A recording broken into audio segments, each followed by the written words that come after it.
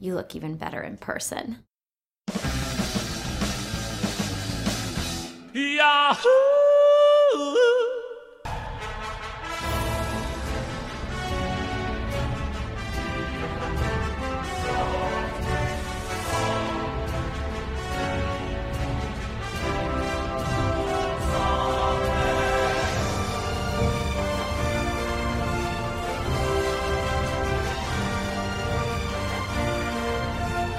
Ropes, vines, vines. Let him finish.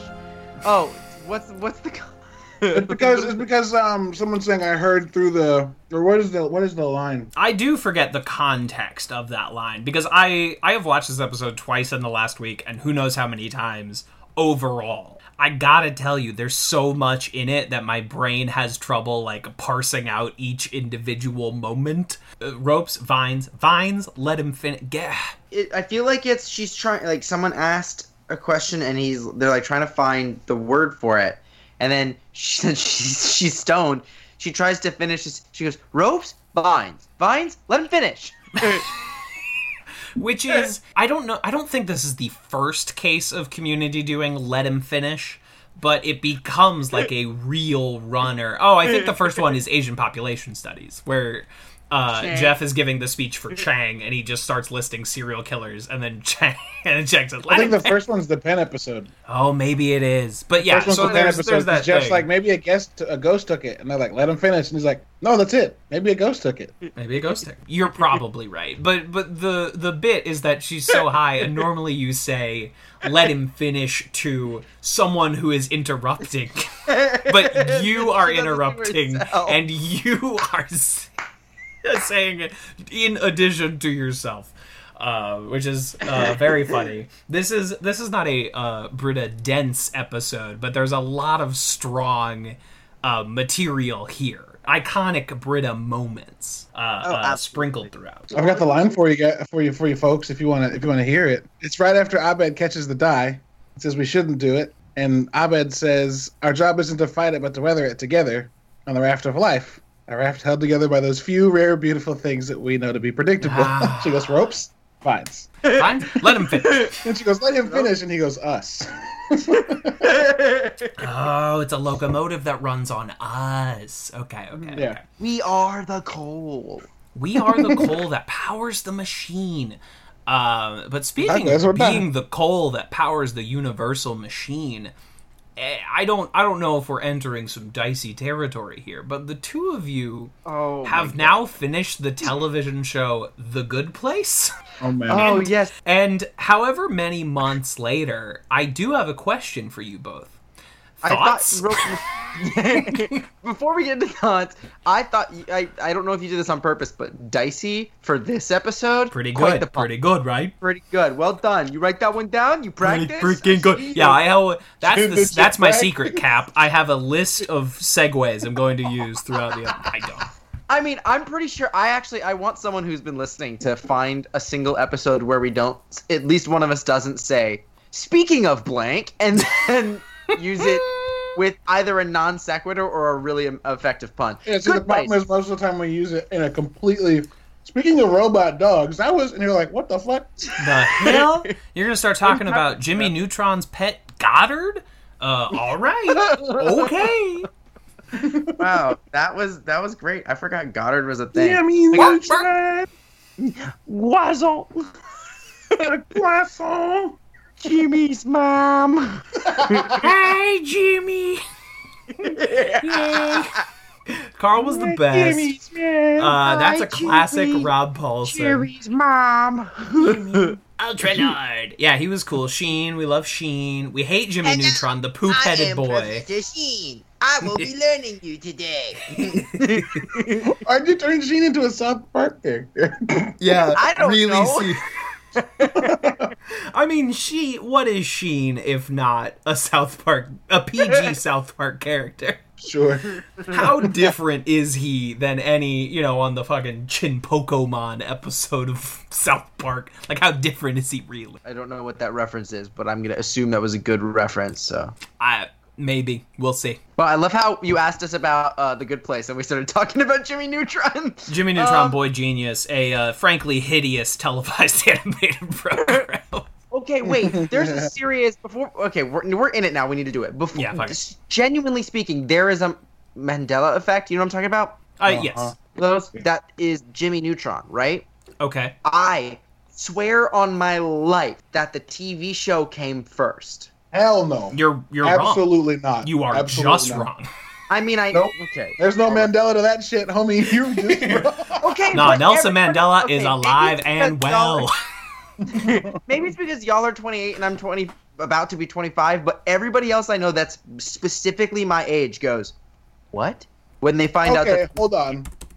Then that's probably because y'all weren't going to theaters yet. So you saw it when it was a show, and then when you were old enough, just watched the movie. I went and saw Right. Jimmy Neutron in theaters, and if I'm 5 years older than you, then I was probably 9 and you were probably 5. This You're 3 years older than I. Jimmy Neutron is a Three. 2001 American computer animated science fiction comedy shit. film. Yeah. So What 2001. was your first movie theater, Jace? I don't know. I'm always blown away when people actually remember that shit. I don't know what my first movie was in a movie theater. It is possible that there were ones before this for me. The first one I can recall is seeing the Disney animated Hercules with my grandparents. That is the first theater going experience I can remember. Bless my soul, Herc was on a roll. Was it challah or was it potato? That was Oh, so a bad. roll. God. That was so bad. That didn't land for either of you. The looks, listeners, the looks that both of these hosts just gave me. I just didn't know what you said. You No, didn't that's, give that's me. the worst. That's Kev, exactly pick it. up. It wasn't Kev, even pick like it a, up. You are It talking to two of the gentiliest Gentiles, and you went with challah and potato. You didn't give me a King's Hawaiian roll. You didn't give me. You didn't give me a Kaiser roll. You gave me. The worst part about it, though, is usually like if I make a joke like that, there's a look of like disappointment, which feeds my soul. But I didn't get And we just looked disappointment. through you. You looked. It was nothing. It was blank. It was Jace. Are you dumb? And I was like, oh, maybe I am dumb. No. I was doing my face. The way it should have read is like when Jeff says, "Abed, you're a computer. Scan your mainframe," and I was like, 1995 Hercules anime. Was there a joke about rolls in that movie that I'm just like Matrix code is like unfolding before my But eyes. that's what I saw. That was the most disappointing part because instead of it That's, being like Jace, wanna blue, buy a sundial? Someone call IXII. But it, Grecian Express credit card, if you had Danny said DeVito. anything- handles. if you had said James anything but Woods. holla, there's a chance I got it. Okay. But you said holla and potato, and I was like, holla at potatoes? What does that have to do with fucking Hercules? Okay, I They're guess. What if you want me to leave? I could leave. Oh no, absolutely not. You have to stay here. This is our curse we share. So. I was And we have to talk about the good place. The good place. Yes. I'm sorry. Oh my God. Just one thing. Over here. Fuck I off. did. He's like, let's talk about good I place. did and then derails I us. put down some Vegas odds as to if I could type in "challah at your boy" into Google, that there I would be. I think I just threw up in my mouth a little. there would be a music video. I was close. I would have lost the Vegas odds. There are many T-shirts you can buy that say "Holla, Oh, yeah. Holla at your boy." And then there is an episode of Beat Bobby Flay where I assume they make challah bread. Shut up. So, and that episode, not that people know the titles of Beat Bobby Flay episodes, but Yeah. that is the title of that episode. Well, the more you know. Speaking of the more you know, the good place. The good place, and they say it gets colder.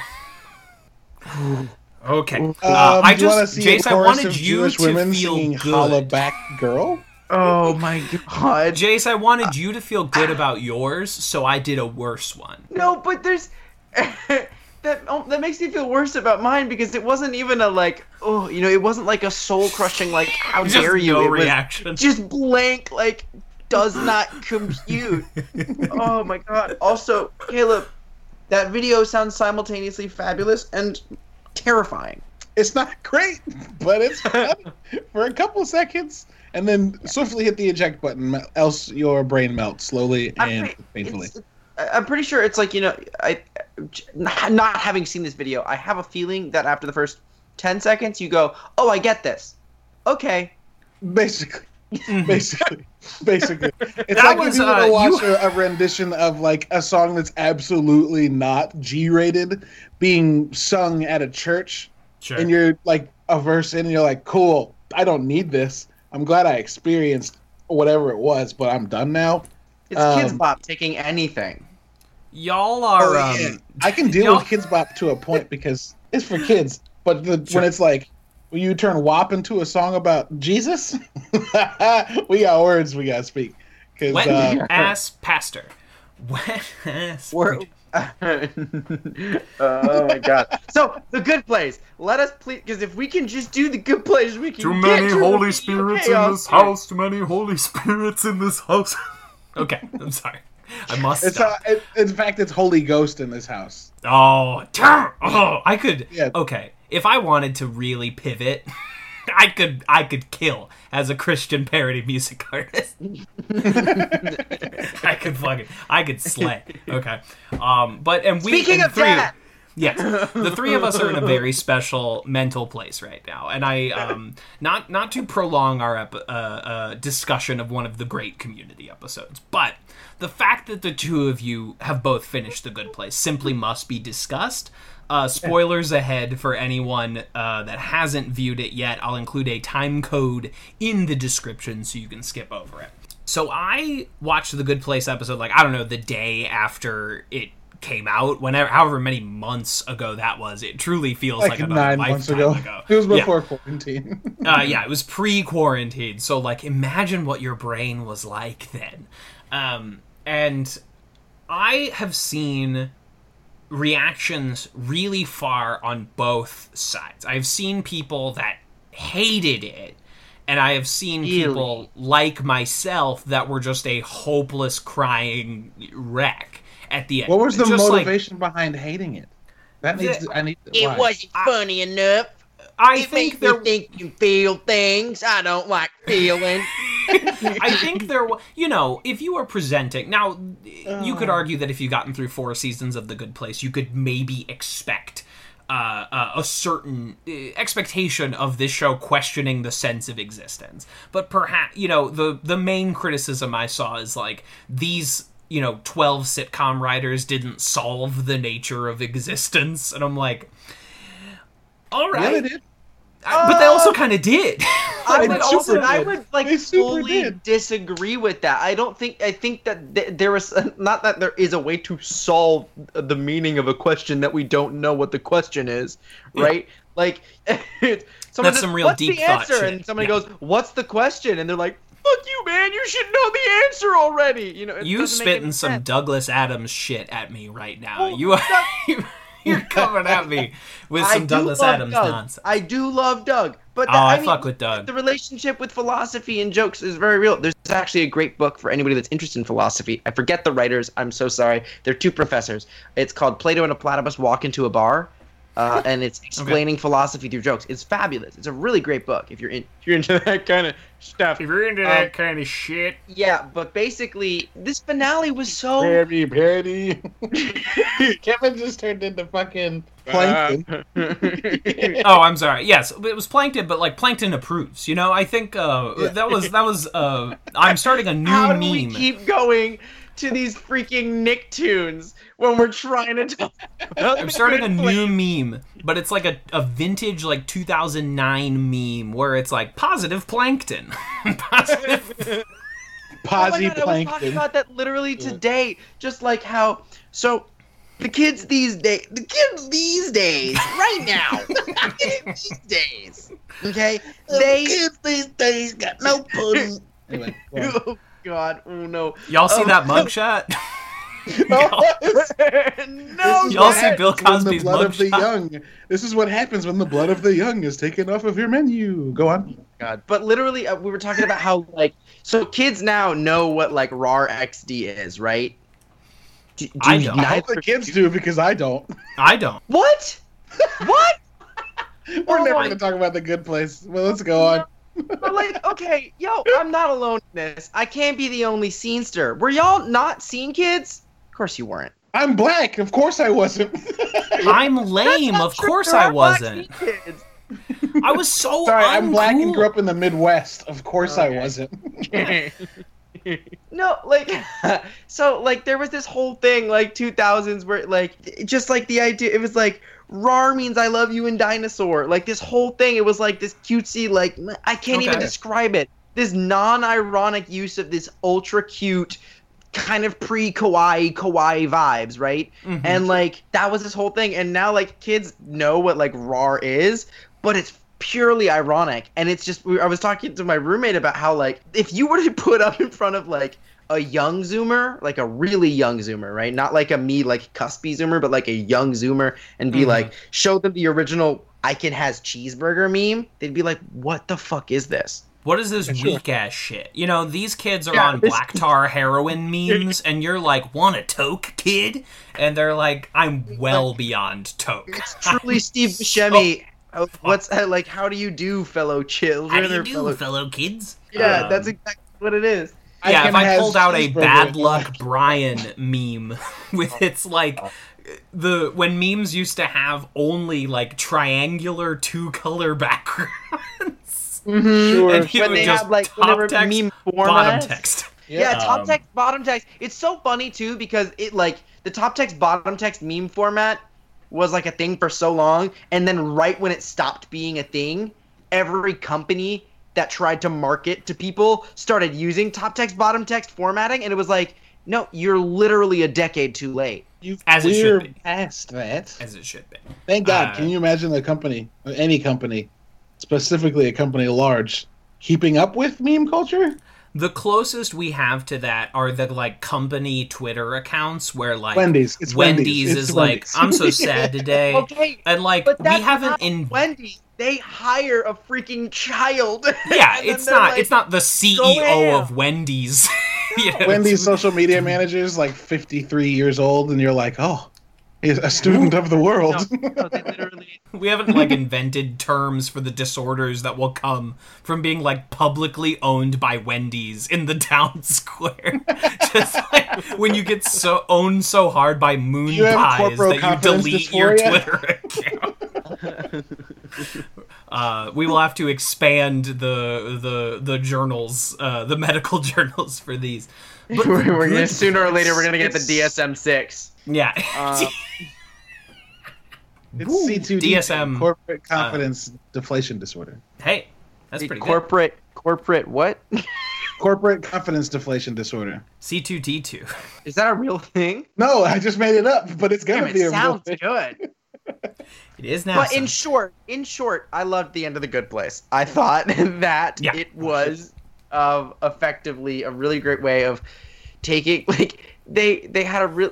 You're doing an entire show about death, and you managed to escape this kind of like these like headier topics, these more scary topics, these touching topics, and they managed to kind of because they took a show that every time a season ended, you were like, what the hell are they going to do next? How are they going to do this next? How could this show possibly continue? Like, how could they, like, what else is there to freaking write? And they somehow make it up. And they were like, we literally can't do anything else. So they did a double length episode. I thought it was executed really well, really touching. Hit just the right existential note for me to make me lose my shit. Weeping. Yeah. Weeping at 3 in the morning. Absolutely. Yeah. So like, fuck that show.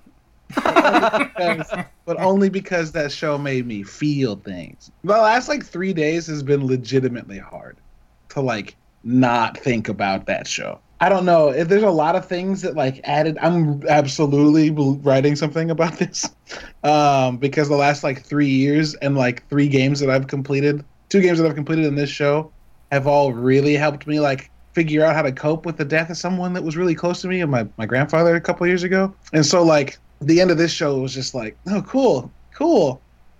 Like literally the beginning of the last episode when Jason is like, oh, I was like, oh, fuck, they're going to do this for everybody.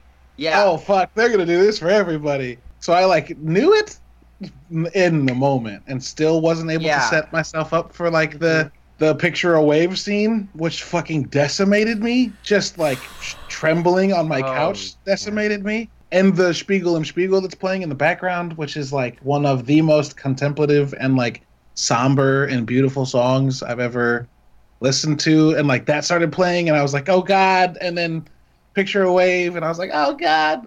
And even after that, the like, none of this is bad. Yeah. And this is as it should be, right? The thing that blew my mind was the fact that they managed to make like death in death. Like that was the thing. Yeah, you a second ago said that like they did away with death, and I was like, but they super didn't. No, but they like, double death, two death. Right. You're eventually actually dead. Yeah. Right, exactly, and it's like one of those things where it was wild because you're spending this whole time talking about the afterlife, and you don't understand the gravity of what death is. I mean I didn't really expect them to go that route, to be like, hey, like you get to move, because I mean, it makes it exist. Yeah. It structurally also forces the entire show to exist in this really insular little, what's the dot of the eye and the Jeremy Bearimy? It's all right there. It's Tuesdays and also July. Yeah. And also it's never. And then he goes, yes, sometimes this is the place where never happens. And then Chidi goes, all right, this broke me. This broke the time knife. The time knife? Oh, Chidi. What's that actor's name? William Michael Jackson Harper. Yeah. I saw recently that about his experience with like imposter syndrome on that show, and the show's on your shoulders, dude. I mean, what an unbelievable performance from a great character. Like this dynamic character that goes through these monstrously just moves and develops and changes, but it's all justified and you feel it and it's all right where it should be. It's touching, it's funny, it's relatable, it's disturbing, it's exciting, it's an acting masterclass. This was Jamila Jamil's first show. Like what? First acting. Like what? Right. Everybody. Oh. Obscene. You know, Kristen Bell and Ted Danson, the two biggest pros in the history of TV. Like, no one has done more TV than those two. And they kill it the whole time. The whole time, and it's... What is the actor that plays Jason? Because he also... Oh, Manny Jacinto? Yeah. Manny has a direct line to my freaking funny bone. Like, I can't explain funny, it. Dude. Oh, like, dip. Oh, dip, yeah. like going through, I remember, first of all, this is also one of the few shows that upon completing season 1, I immediately went, and I'm watching all of that again. I think I've watched season 1 3 times. Because, I was like, oh, shit. They really just did No Exit way better than No Exit ever was. For those of you who don't know what No Exit is, it's an awesome play by, who wrote No Exit? Oh my god. I don't deserve my theater degree. Jean-Paul Sartre? Sartre. Jean-Paul Sartre. Yeah, they accomplish that. There was, I think... I can pretty confidently say The Good Place was the best show of each of the 4 seasons that it aired. There was no show on TV that was doing anything better than The Good Place was doing itself. No. The only show that comes close for me in the last few years is maybe Crazy Ex-Girlfriend, which was also is its just own vibe. Completely different vibe. And I loved that one season of Watchmen, etc. There were other good shows. Right, but Watchmen is its own... Again, you can't... It's not TV, it's HBO. But it is TV. It's 9 episodes. It's TV. No, I know. HBO can keep saying that all they want. It's TV. Some HBO marketing manager's like, guys, what if we told them it's not TV? And they were like, nah, yeah. We're the home box office. But I think, I'm not saying that everyone that didn't like the finale is working on this same plane. But the finale of The Good Place is a complete ego death, right? It's this idea that, you are only how you affect other people. and eventually your story must end. Every conception of the afterlife that we have is ego-driven, right? Whether it's the Christian heaven where I will continue to live on, my good deeds will be rewarded, or my bad deeds will come back to haunt me, or the idea of like reincarnation, that like you will continue to exist. And the ultimate like thesis statement of the good place being that no, you really must give up yourself for the sake of everyone else, and that's good. That's how it should be. This is how we should operate in this cooperation. And beautiful. Just like one of the most beautiful shows I've ever seen in my whole life. So the last season for me did like 4 things. Like this show was writing out of my brain basically. So I had like 4 big issues that like the last season really approached for me, which were like, oh shit, okay, cool. One is one that's like, if heaven's literally everything's great, that's gonna get boring. That's what I thought I've had for years. Like, if everything is perfect, the only reason why good things are good is because they can be contrasted with the bad. So if everything's perfect, like, it's gonna suck eventually.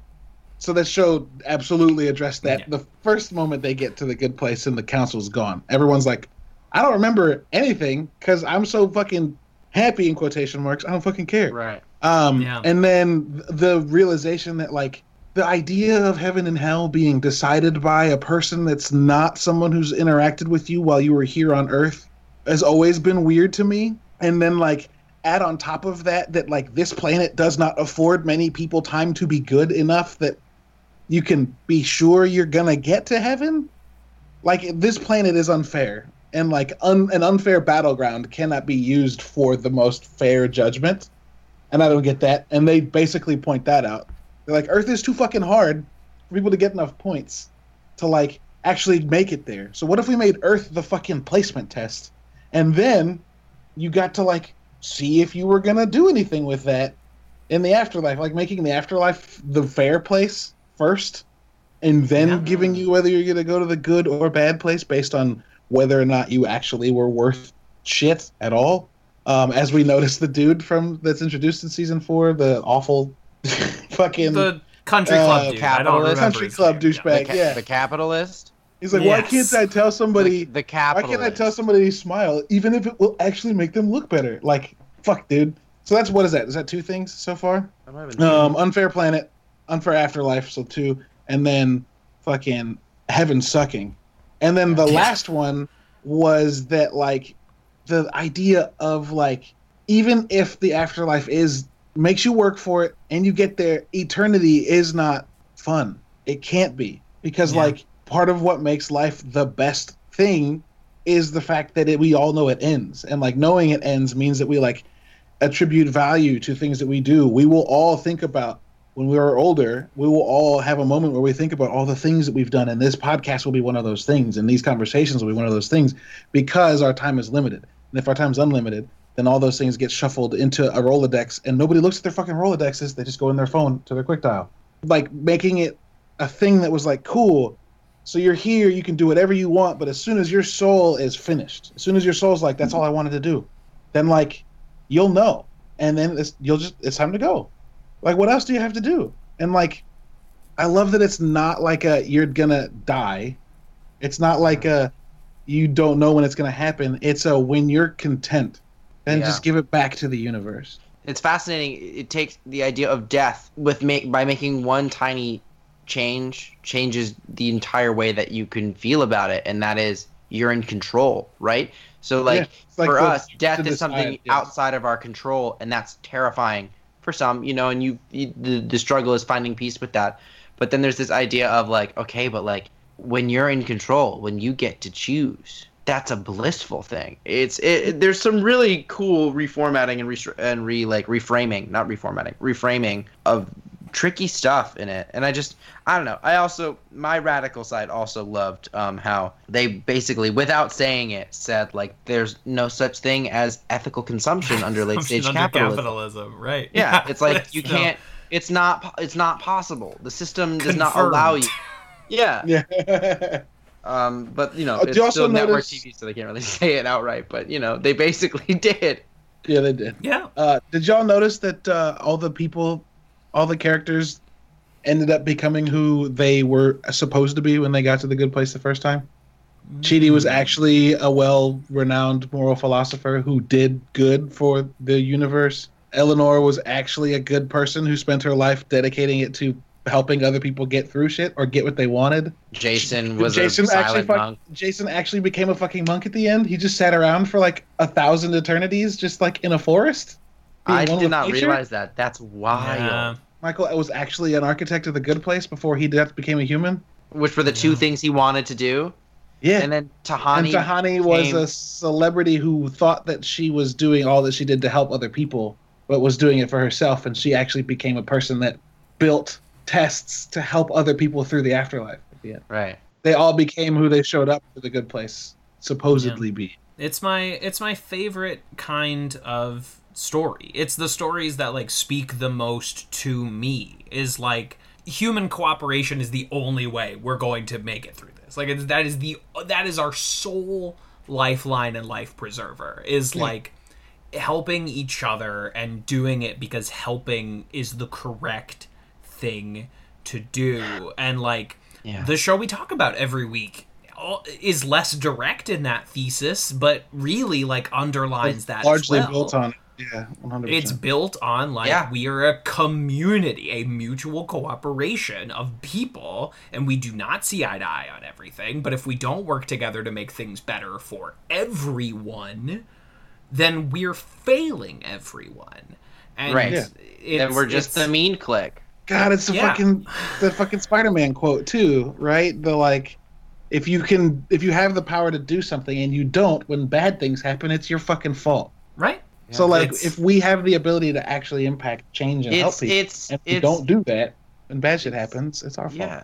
It's being complicit. I mean, even to tie it down directly to like a real life thing, you know, when we talk about doing the anti-racism work that has been recently gotten a big, you know, increase in publicity, if you will. It's not that it's a new struggle or a new journey, but it's being talked about more frequently. With anti-racism, it's like, if you don't do anything, you're contributing, right? Doing nothing is being complicit. You know, if you do nothing in the face of injustice, you are contributing to that injustice. And it's hard to kind of bring that into a, like, to be able to relate to that, to bring that into that interpersonal, that you know, personalizing it, being able to go, oh, I feel this myself, you know, not just feel like someone's putting it on me, but to be able to see it in other characters and go, oh, that's me. Empathy, you know, what shocking, right? Yeah. It's wow. This is chaos theory. Chaos theory. Yo, like this episode's perfect for this episode. Sorry, yeah, go ahead. No, this is the perfect episode to talk about this, because this episode is literally a thesis on how human beings impact each other and, and continue to affect each other's lives. But this is, of course, Advanced Community Studies, a podcast where we watch the American television comedy Community 1 or 2 episodes at a time. We are the premier podcast of the Yahoo Screen Podcasting Network, first and only. I am one of your hosts, TV's Kevin Lanigan, and pizza in my tummy. Me so hungry.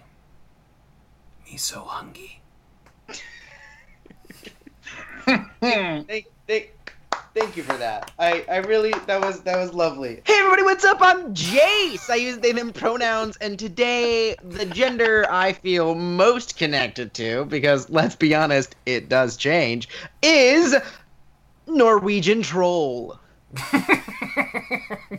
I'm a tiny spooky creature, you know, unkempt hair.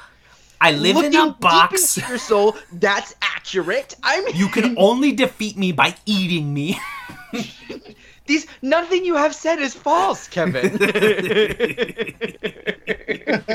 And I'm daddy host. Caleb is what my family calls me. It's my government name. But on this podcast, I'm known as the Negro Problem. Whoa! Caleb! Warn us! Hey, Hey, we're talking for about quotes this our episode. listeners, Caleb can say that. Caleb can say that. Just in case anyone's... Kevin and I can't say that. I can't say that, but Caleb can, and I just in case. Troy and I can say that. So I Yes. just yes. My I God. said that, and both of y'all's souls fucking jumped out of your chest. You were like, I didn't fucking expect you to don't do that. My white guilt is doing somersaults.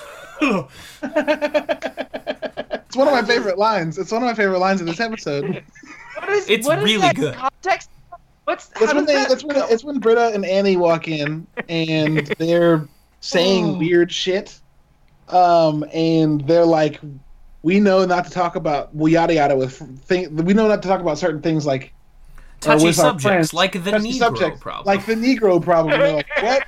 And then Abed's like, our book was from the 50s or some shit like that. Yeah, the book- And they're like, the 40s. yeah. Great! Which is why they have she's like, is this a bowl of olives in the bathroom? Troy's like, It's a fancy party. Britta. God, Oh, Troy so and Britta Troy in the this episode bathroom crushed, dude. has such an exceptional run of jokes, including a I'm an adult. perfect piece of physical comedy where Donald Glover says, "I know what you're doing. I'm an adult." Takes out a candy cigarette, puts it in his mouth. Britta goes to light it, and he just eats it without packing. It is a perfect piece of physical comedy. It is perfect. It is. Oh my God. This is. I love Troy and Abed so much. You know, everybody who's listened to this for more than one episode knows that they're my favorites. But literally, this moment right here, where he's like, "I said I was gonna quit," you know, and he's tapping. Picked the wrong time to quit. Picked the wrong time to quit. And then with that also, there's this beautiful look in his eye of just, he puts it in his mouth and he stares kind of blankly, like he's deep in thought. And then it's like a rabbit eating a carrot, just the way that it kind of bounces as he, like the man. physical prowess that is encapsulated by Donald Glover. I just, so good. Gonna break some ground here. Donald Glover, very funny man. What?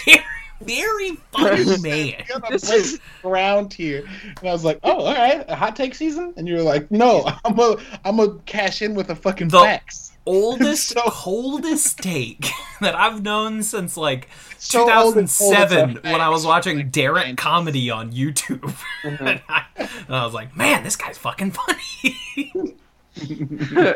I would genuinely kill someone to get another Donald Glover stand-up. I don't think it'll ever happen, but I would probably go to jail for it. Apparently, he's done making music now. No, I think he said that, but I also heard that he's going to release another one.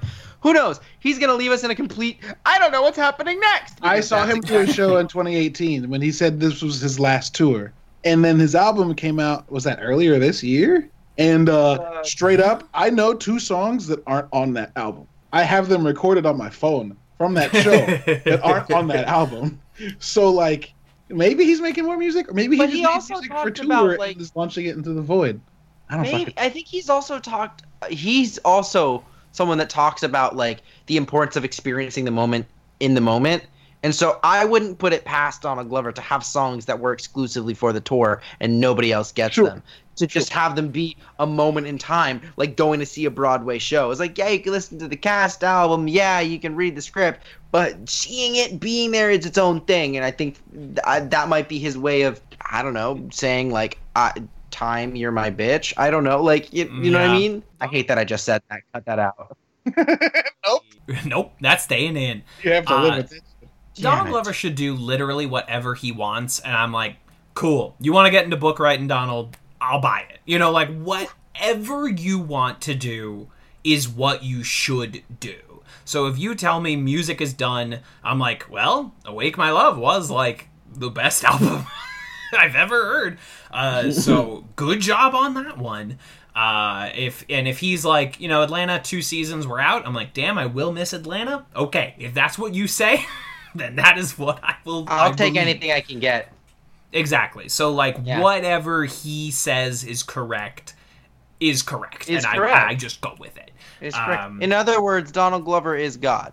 I said what I said. You can keep that quote in. Oh, okay, great. The first two letters of his first name and the last. I was about to first letter say, of is his last middle name inverted O? it. Because otherwise his initials would be God backwards. Which that could be something. And let's be honest, God, if he could choose an animal, would probably choose a dog. So, So, I feel the love of God in every doggy kiss that graces my lips.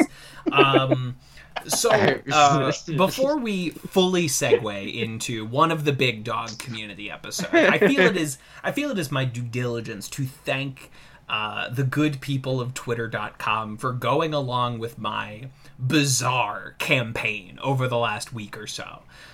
Because yesterday, as of this recording, was October 19th, which is not only a big day in the community fandom because of the big, October 19th ad, it is also Gillian Jacobs' birthday. All the podcasts said we should watch an episode for Gillian's birthday, and we put it to a poll, and the poll was, Science of Illusion, the April Fool's episode from season 1, the Meow Meow Beans episode where she becomes Che Guevara with mustard on her face, and I put forward Advanced Safety Features, which is the big Honda episode where she and Rick start hucking Hondas.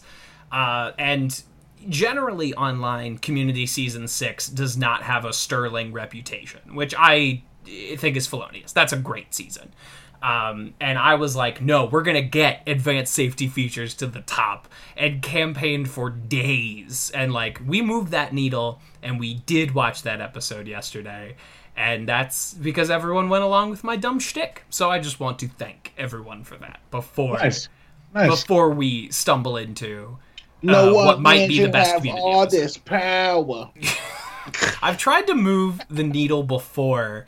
I think we were talking about what episodes we watch for Craig Kakowski's birthday, and I was always going to lose to conspiracy theories and interior design, but I did campaign hard for basic email security, where everyone's emails are hacked. Oh my god! And I got to second place for that one, but for Advanced Safety Features, y'all got together with me for some reason, and we moved from way in last to tied for first. So we watched it yesterday. The episode's great. It's a great episode. It's really Paget Brewster's approach of the Dean is one of the most excellently acted. Just a top 5 community moment for me. I can't ask you any questions that don't end with idiot, and also it's so good. It's so good. Honda. The power of dreams. Dean Pelton, I know how susceptible you are to advertising. Would you say I'm a level 7 susceptible? No, because why would I? Because that's Moonman talk. You mentioned a new kid earlier who told you about the new Honda Fit. Rick. Britta's boyfriend? Yeah, but he's not. No. He's a good man. And he wouldn't secretly be working for Honda because when we first met, he was secretly working for a completely different company. Are you? I don't know how to... I have a rule about being constructive, so I can't ask any questions right now because all of the questions that I have right now are rhetorical and they end with the word idiot. Do you know what a rhetorical... No, of course you know what that is. You're an idiot. I'm sorry. I am so sorry, but you're so stupid. You have no idea, and you're the only one who has no idea because guess why? Don't answer that. You'll get it wrong. Oh, so dumb. You're just a dumb little man who tries to destroy this school every minute. I am sorry. I'm so sorry. Just not to go too far back, but I kept seeing October 19th, right? Yes. Gillian's birthday. Yes. But there's also another important meaning in the show? Community history lessons with Kevin. And I open up I unfurl my scroll. The original premiere date for season 4 was October 19th. And very shortly before that, NBC announced, no, we're bumping Community until fucking February. And this was also the season where Dan Harmon was gone, so people were like, what is the future of this show?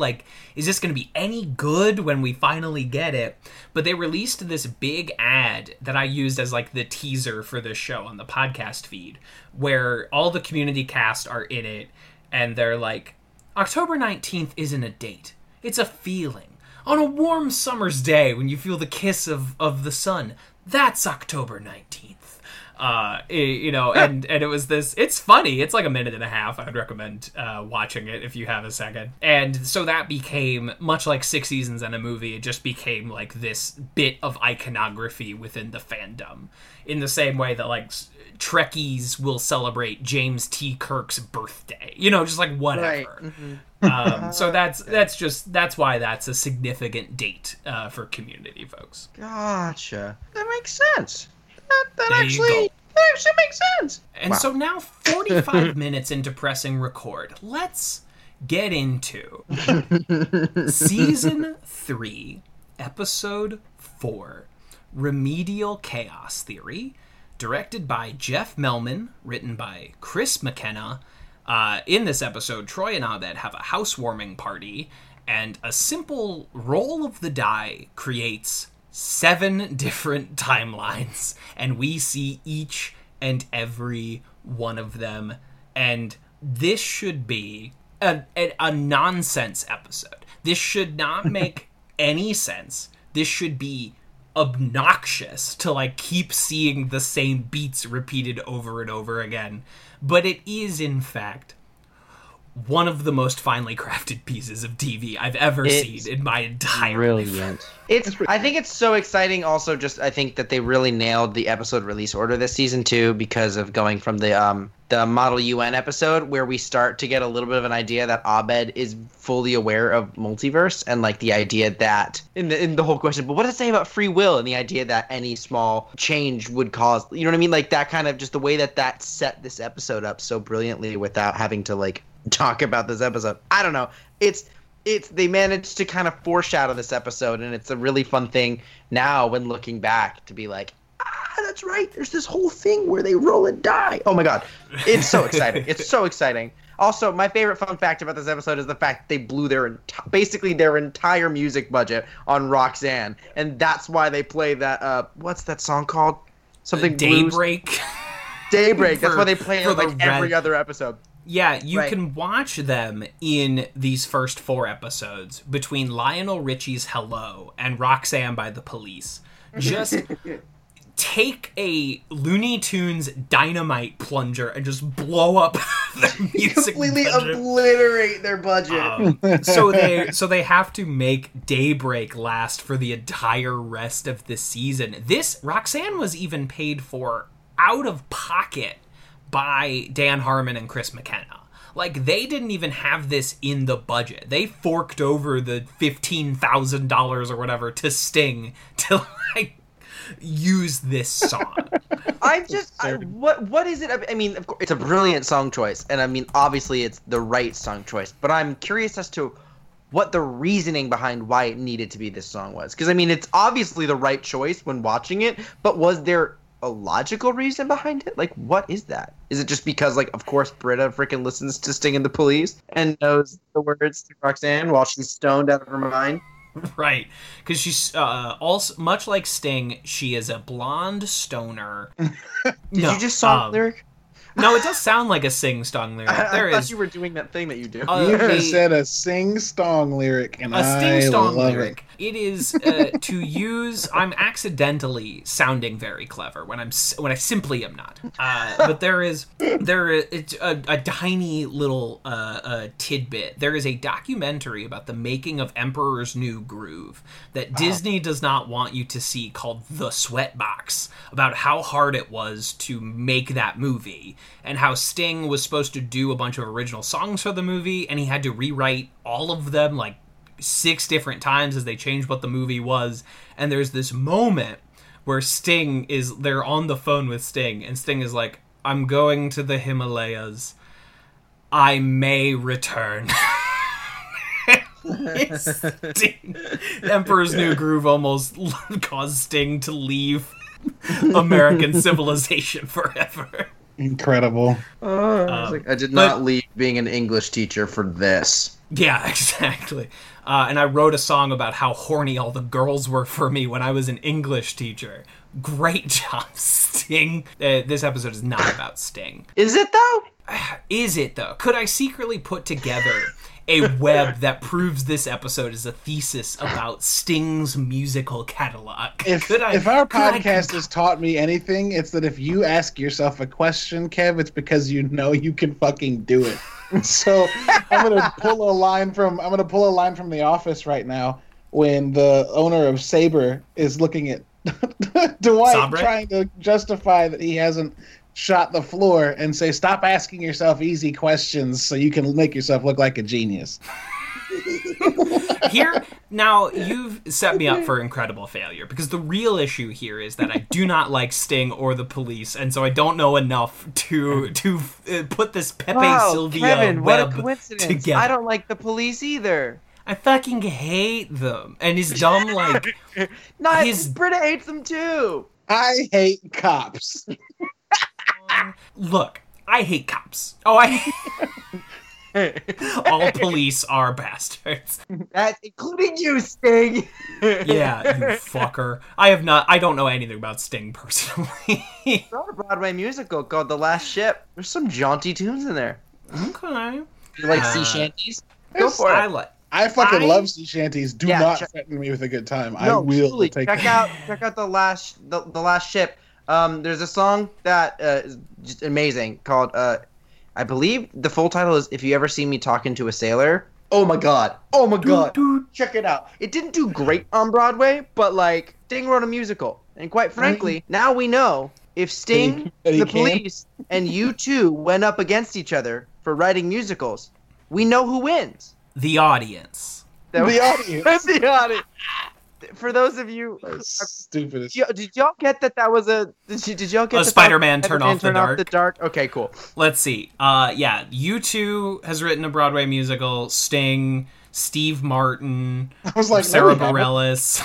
You said U2 has written. I was like, but I. Ha. U2 has written a Broadway musical. Alanis Morissette. Alanis Morissette. Did she rearrange those songs, or is it just a jukebox musical of hers? So Tom Kidd.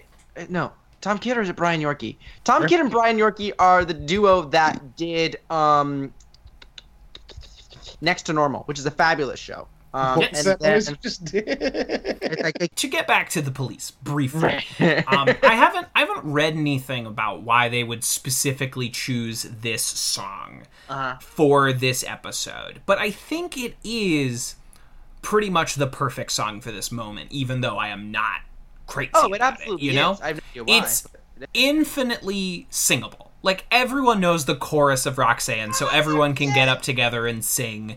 But, like, I don't know, that song's not really about anything. It's about, like, you don't have to be like, the Flight of the Conchords saying, you don't have to be a prostitute. Yeah. And that's so exactly what it is. it's exactly what Britta would put on, like, the iPod Shuffle.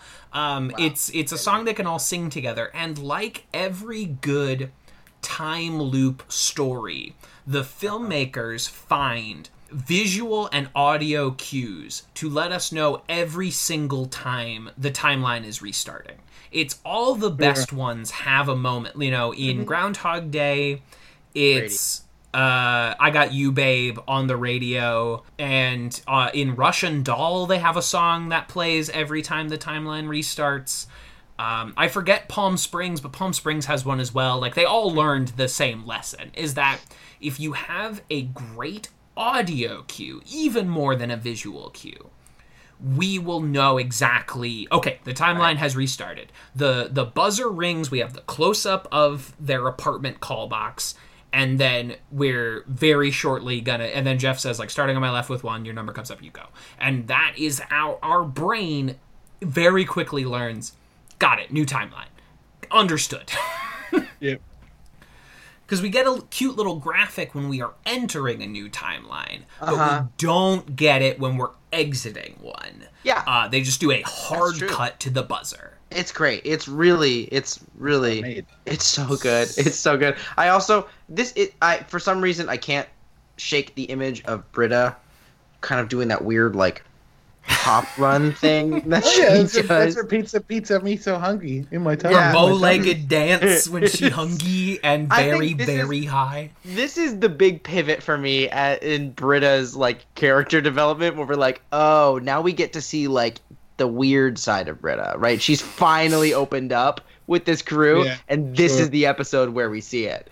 And you're like, oh, that's who Britta. Oh, that's who Britta. She feels comfortable enough now around all of these people to just be the biggest dork in the entire world. I love it. I love it so much. It's beautiful. I remember watching this episode live for the first time, like in a room full of Community fans. And we didn't like look up the episode synopsis of what tonight's episode was going to be beforehand. So like every time this happens, you just like look to the people next to you and like, are you seeing what this they're really doing happening right now? Yeah, sure, Is this happening on TV right now? The wildest shit. That great like communal watching experience. Yeah. Remember that? To do it barely at this point. I remember having a party for E3 when Keanu Reeves came on stage, and my entire living room erupting and it being incredible. And then this year, you're breathtaking. You're breathtaking. Oh, it was the best. It was the best of times. That's it. End of sentence. Because it wasn't the worst of times, because we're in that now. Darkest timeline. Here we go. The episode that gave us the terminology to describe what is happening. Yeah, I mean, like, this was a zeitgeist shifting episode. This was. Some would say it's a poltergeist. Sorry. Oh, whoa! I don't even know how to feel about that. Jokes. I'm full of dumbass jokes. That's how you feel about it. Go on, please. Hell yeah! Do something I like it. I like it. Hey, at least we didn't just stare at you, not understanding your joke. Oh, come on, dude! You gotta let me off the fucking hook for that. I just. No, listen, I'm at least I only drooled a little bit, okay? It was not my fault, okay? Your joke Jason's shot like, my brain from my head. We're still fucking here, dude. You know, right? You know, hey, I'll make it up when I mess with your head later. Absconded from the podcast when I made a joke. I'm taking my joke and I'm going home. Hey, I'll get it back when I sing the theme song later. And you'll confident saying that now because I know you're still gonna forget by the time I do it that I'm gonna do it. Absolutely. I'm gonna write it down one of these days, and my watch is gonna be like, "Don't get fucked up." We never know how long we're gonna go before we actually start talking about the show. So next thing you know, if you do that, the phone's gonna go off in the middle of recording. Yeah, my alarm's gonna go off in the middle of this recording and be like, "Don't get fucked," and I'm gonna be like, "What the fuck is why? Why would my watch tell me not to get fucked?" And then it's gonna happen, and I'm gonna be like, yeah. I did sometime. You know, now that we've talked about it, you might remember it, but I'm hoping you won't. So we shall see. Wait, isn't this the episode that Troy also bakes a recipe where he takes? No, that's their first. That's the first episode after their exile. Yeah, after the Greendale 7 are expelled. That is the my food.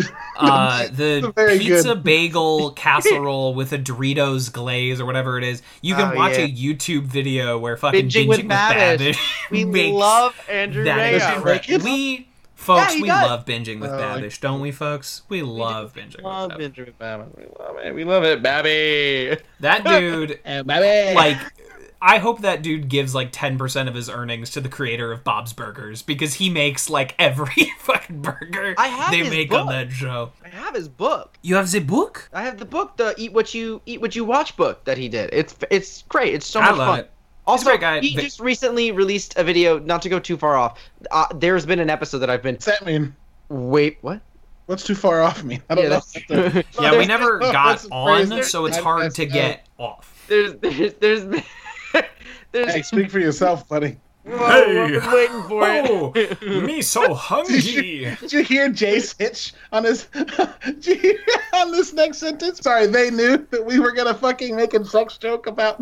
I was like, wait for it. This was like, wait. I'll let them get this out because it needs to happen. Everyone's like, I can't do it. Let you get what out? Jesus. Fuck off. Okay. This is my nightmare. Anyway, this is my nightmare. Wow. Thank you. No, literally, okay. But when Binging with Babish started becoming like a bigger thing, I mean, I've been watching for a while, but like when it started to really gain some steam, which he deserves all of it, he is incredible. Steven Universe is my favorite show on the face of the planet, which I'm also, you two haven't watched it yet, have you?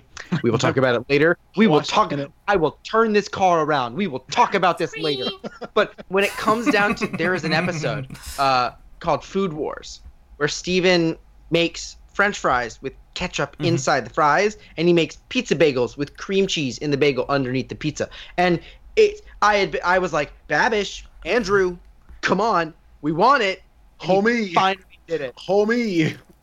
Yo. Baby. Excuse me, bro. I'd like it if you did this video. Excuse me, bro. Excuse me, Babby. Babby.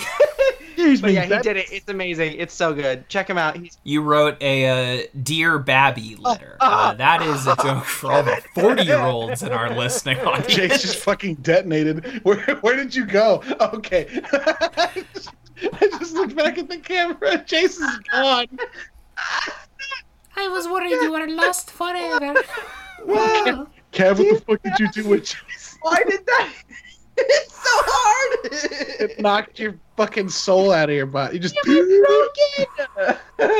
You reacted to that the way All right, that the deed reacts to Jeff in Aviators. That's exactly what that moment was. Shadow. Shadow. Dare we try dare. to press it? Sorry, Aaron. It's okay.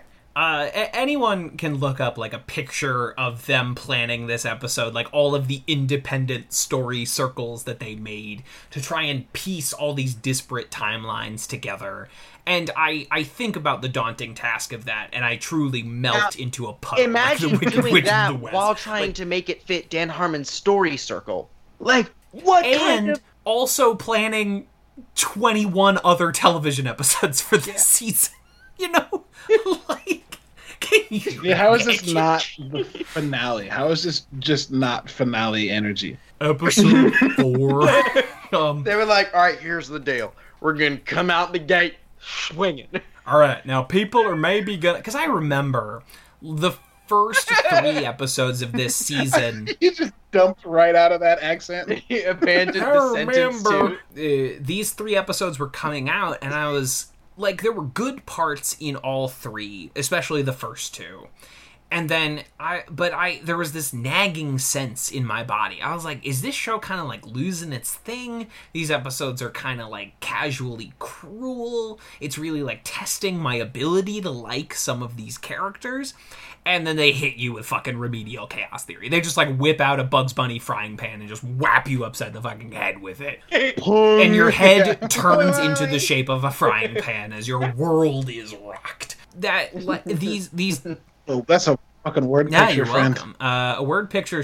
Hey, Kevin, you ever tried writing? You know, I've dabbled, and I also like watching cartoon shows on my exercise bike. I like Looney Tunes specifically. It's very good to watch and to see. But this, you know, they take there are these repeated elements that come at you again and again and again throughout the episode where it's like, okay, which timelines is Jeff going to hit his head? Is Shirley going to bake the pie? Is Britta going to do her pizza dance? Is Pierce going to bring up Eartha Kitt? Like, there's all... Jeff and Annie, are they going to be together in the sequence? And it's this beautiful, like, mosaic as these tiles slide in and out of each other. And sometimes you get, like, a setup for something 5 timelines ago, or you get a payoff that is a preamble to its own setup. There's, like, all these disparate... You can watch it so many times and find so many little things in it, you know? And some of the stuff they even set up in previous episodes, like I was talking about before, Abed talks about the multiverse idea earlier in the season, or last season. No, the multiverse Was thing it is last 2 season? episodes ago at the Model U That event. Like, it's just... Yeah. 2 episodes, yeah.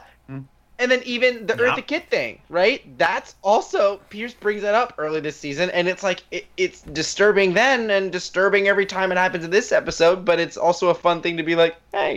Could you imagine also, at the time this was released, streaming and binge watching wasn't really a thing, No, right? like, we are... So, like, these weren't made to be watched over and over again.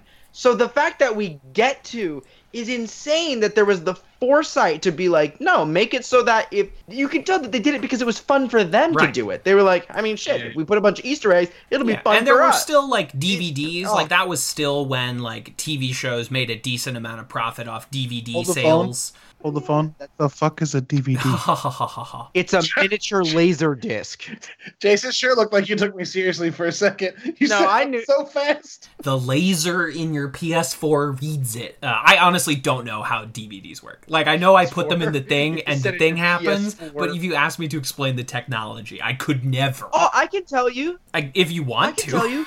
Yeah, so so it's lasers, right? There's frequencies, they're real small waves, okay? Basically waves. But Yes, hear me out. It's gonna make sense. So so you know how when it's basically like a vinyl record, right?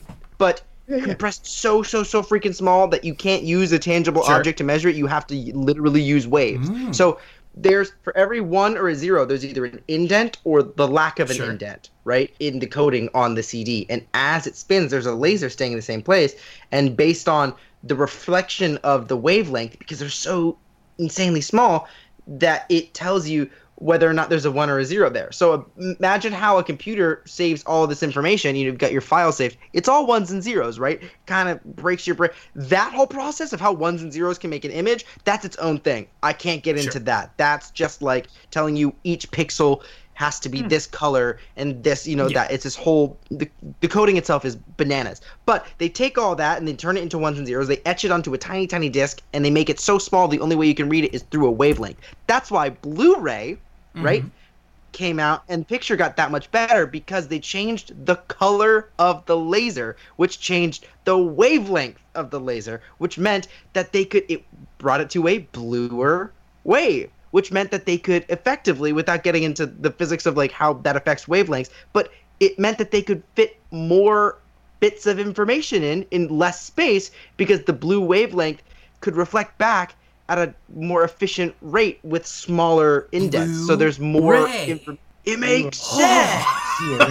My brain. I said it like fucking Bill and Ted, but that was me going like, oh, Blu-ray. I said it like I was joking, but I wasn't. I'm just dumb. My mind's You're not dumb. I mean, this is all the stuff that like there's not really an effective reason for anybody to learn this other than being a massive freaking nerd. Just a big old dork, yeah. And I do appreciate. I was, you know what? I was trepidatious about us getting onto this, but I did learn something, and I appreciate the valuable service you've done for me, and I assume our listeners. And we all also now know that Kev's baseline for allowing us to speak is if we're going to teach him anything. Yeah. Where do you wrinkle my brain? No. We make an evaluative judgment, and am I going to learn something? If not, want no part of it. Get out of here. Education only. Scooby-Doo, if you can't tell me what's new, I don't want to hear it. You know what? Scooby-Doo, I learned something every episode. Who was the carnival ghost? Why, it was Old Man Withers, and I've learned something here today. You kind of sounded like Lillard there for a second. Matthew Lillard? That's correct. Zoinks! The greatest performance in a film, perhaps of all time, Matthew Lillard as Shaggy in the live-action Scooby-Doo movies, and I'm barely joking. Barely kidding. So close to not joking, one could be forgiven for making the mistake. My God, watch one behind-the-scenes video of Matthew Lillard in the live-action Scooby-Doo movie where he's talking to a tennis ball on a stick, and think about the life he's giving not only his character but the tennis ball on a stick. It's the most astounding performance in the history of cinema. No one has interacted with a digital creation better than Matthew Lillard in the year of our Lord 2000. I mean, go watch Phantom Menace. Motion capture. It was incredible. Yeah, it wasn't like there was no Andy Serkis in a little suit, so at least you're talking to a person. Think about how bad the interactions are in Phantom Menace 1 year before that Scooby-Doo movie, and think about how on game Lillard is in the year of our Lord 2000. It's unassailable. And doing a voice and doing like monologues to no one, because it's again a tennis ball on a stick. He's the greatest actor in the history of cinema. Nothing but respect for my president. For Matthew Lillard, who has been every different version of hot. It's unbelievable. It's genuinely unfair. It's unfair. He's been punk hot. He's Yep. been stoner hot. He's Yep. been dad hot. I'm Yep. personally angry. I'm upset. He makes serial killer hot. How? How? NBC's Hannibal, streaming now on Netflix. I just want to point out how many people we can imitate on this podcast. Because it's if you like lapse for a second and go check something, all of a sudden Seinfeld's yelling about something, and you're like, "Well, where the fuck?" What the damn hell? That was my decidedly awful Seinfeld impersonation. I'm much better at doing voices of people that don't actually exist. If we can learn anything from Remedial Chaos Theory, it's that time is fake. Is that time is fake and Jeff and Annie shouldn't be together. Should not be together. They should not. They fuck it up They should immediately. not. It's incredible. It's incredible. And this coming 2 episodes after the Model UN episode, which, like, made me think maybe Jeff Winger needs to go to jail. And then this happens, Which he and Annie's does. like, you remind me of my dad. And I was like, how could anyone... Again, I'm not here to shame Jeff Annie shippers. You know, everyone is entitled Shame on- to their I own am, stuff. shame on I you. am. I am. Shame on you. You are alone in that lack of shame. As the Jason and I cultural are both like, ambassador "Fuck of the that pod, shame." as the cultural attaché to the fandom, I have to be impartial, but y'all can express your. Wait, I get it. I get it. hear You're not that. supposed to yuck anybody's yum, but like Yeah, I'm not sometimes gonna yuck your anybody's yums- yum. Sometimes your yums would be dumb. I will yuck that yum. For me, there's an expression, right, within the queer Emerald community. Lagasse, fucking. There's bam. There's an expression within the queer community, and it's more so a question, and we know the answer, but we still ask it all the time, and it's, are the straights okay? Y'all, I worry about the straights. Caleb, can you tell us, are the straights okay? Oh, as a straight Are man the straights who okay? ostensibly would like basically get down with whoever if it happened, I guess, maybe, Yeah, possibly. you I know, don't know. we've I don't all know why I talked turned about into Henry Jeff Cavill on this Goldblum show. for a second there. I don't know, maybe. Well, Try and happened. see. Maybe I could do. I Oh, don't know what but that as somebody with some friends that are right. friends that are so straight, you could like Cut yourself. measure. So straight you could Straightness of level a something. shelf on them. Yeah. Yeah, but friends that are so straight that like you could point them in a direction and just leave the planet. They're so straight that they think that Jeff and Annie is a good couple. Oh, that's not straight. That's ostensibly rich and white, but still. There's, I love have- that take. You know, I have like many friends who are in a just like a constant state of terror because they're like, but like, I just don't get it. but how? It's like I wish I could explain it to you in any way, but I know that no explanation I have is going to be satisfactory. to be friends with the straights is to live in a state of terror. It's truly. Look, It's I'll be really- friends with the straights. Yes, of course. I'm just saying. I mean, Are y'all well, okay? are you okay? First of all, I was gonna say you'd never catch me dating a straight, but that's because straights would, by definition, not be attracted to me. So Sure. That the math, As, the science checks out. It all as makes sense. statements as a go, non-binary that may person, be one of the most obvious statements I have in fact heard in my life. And yet, A straight should man be said. would not date me. You know, shit. or a straight woman. I'm just Oh, I'm okay, just you're very right. straight. I am not a boy or a girl. Therefore, if you date me, you're not a straight. Kevin just does a single snap One Thank you. step with his hair for released. emphasis. Yeah, I Long released my hair mane. from the ponytail. We're in hour 3 of the Remedial Chaos Theory Oh, y'all report. can both eat a dick, okay? I'm fucking balding, and y'all out here with luscious locks, and I have to grow mine below my nose. I hate it. Caleb, next time you threaten me, do it with something I won't enjoy. Don't threaten me with a good time. I guess But it's okay. I myself mean, up to that. Caleb, I encourage you, if you're ever concerned about your hairline, Google Joel McHale in Sam Raimi's Spider-Man 2 and realize that any hairline is possible. Joel McHale's in that movie? Joel McHale's Oh, dog. He's the one that won't give Aunt May a toaster at the bank, and my man's hairline is on the other side of his head. And you're like, science has achieved incredible things. Science has come so far in the world of Joel McHale's hairline. You can even see it big time between Community seasons 1 and 2.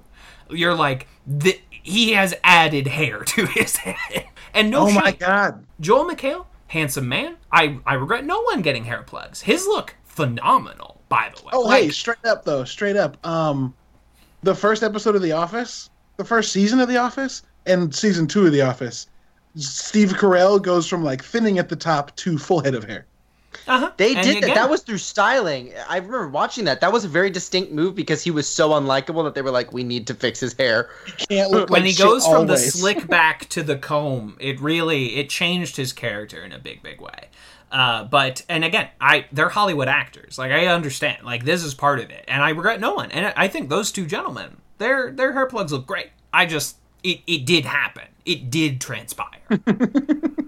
Honestly, I bet you he did it with that Spider-Man 2 money. Exactly. Like, he... You think Joel McHale made enough money from Spider-Man to do anything long-lasting in his life? I mean, Spider-Man the 2? residuals on Spider-Man 2... Yeah. Like, Resids, that movie I playing guess. constantly on airplanes and FX, Joel probably cleaned up from Spider-Man 2. Right, I'm not even that's a good- kidding. I mean, if Like, it wasn't Joel- Spider-Man 2, it was definitely the soup. Yeah, exactly. The soup, and like, Community was never the biggest show on the network, but you're the main character on an NBC sitcom for 5 years. You're probably gonna do okay. Like, if you're smart, you don't need to work a whole lot going forward. Which is why I think we've seen most of the Community actors apply themselves very judiciously. Gillian, Danny, etc., they made enough money to be like, okay, what do I want to do after Community? Sure. And they've all worked, and I think they've all had very fine careers. I'm just, they made And enough most money. of them are in the Marvel Cinematic Universe.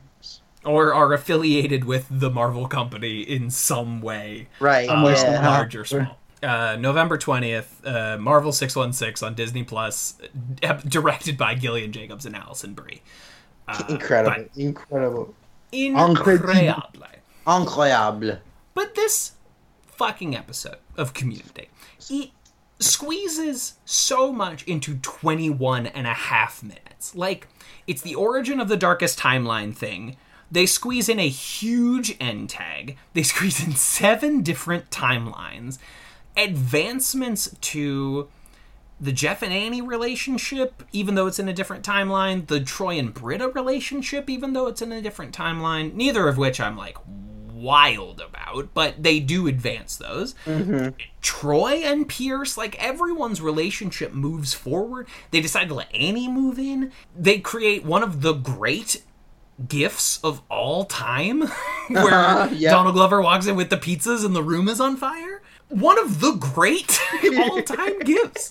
It's in the Pantheon. Like, it's people that don't know Community know that gif. Bunch of people with Netflix have discovered where that gif is from. I should have been like, oh shit, that thing. There's few episodes that give me like, maybe it's not even episodes that I should point out. There's few times a TV show even does a thing for like 30 straight seconds that's so good when it ends, when it cuts to something else, you go, hold the phone. I need to go back and watch that again.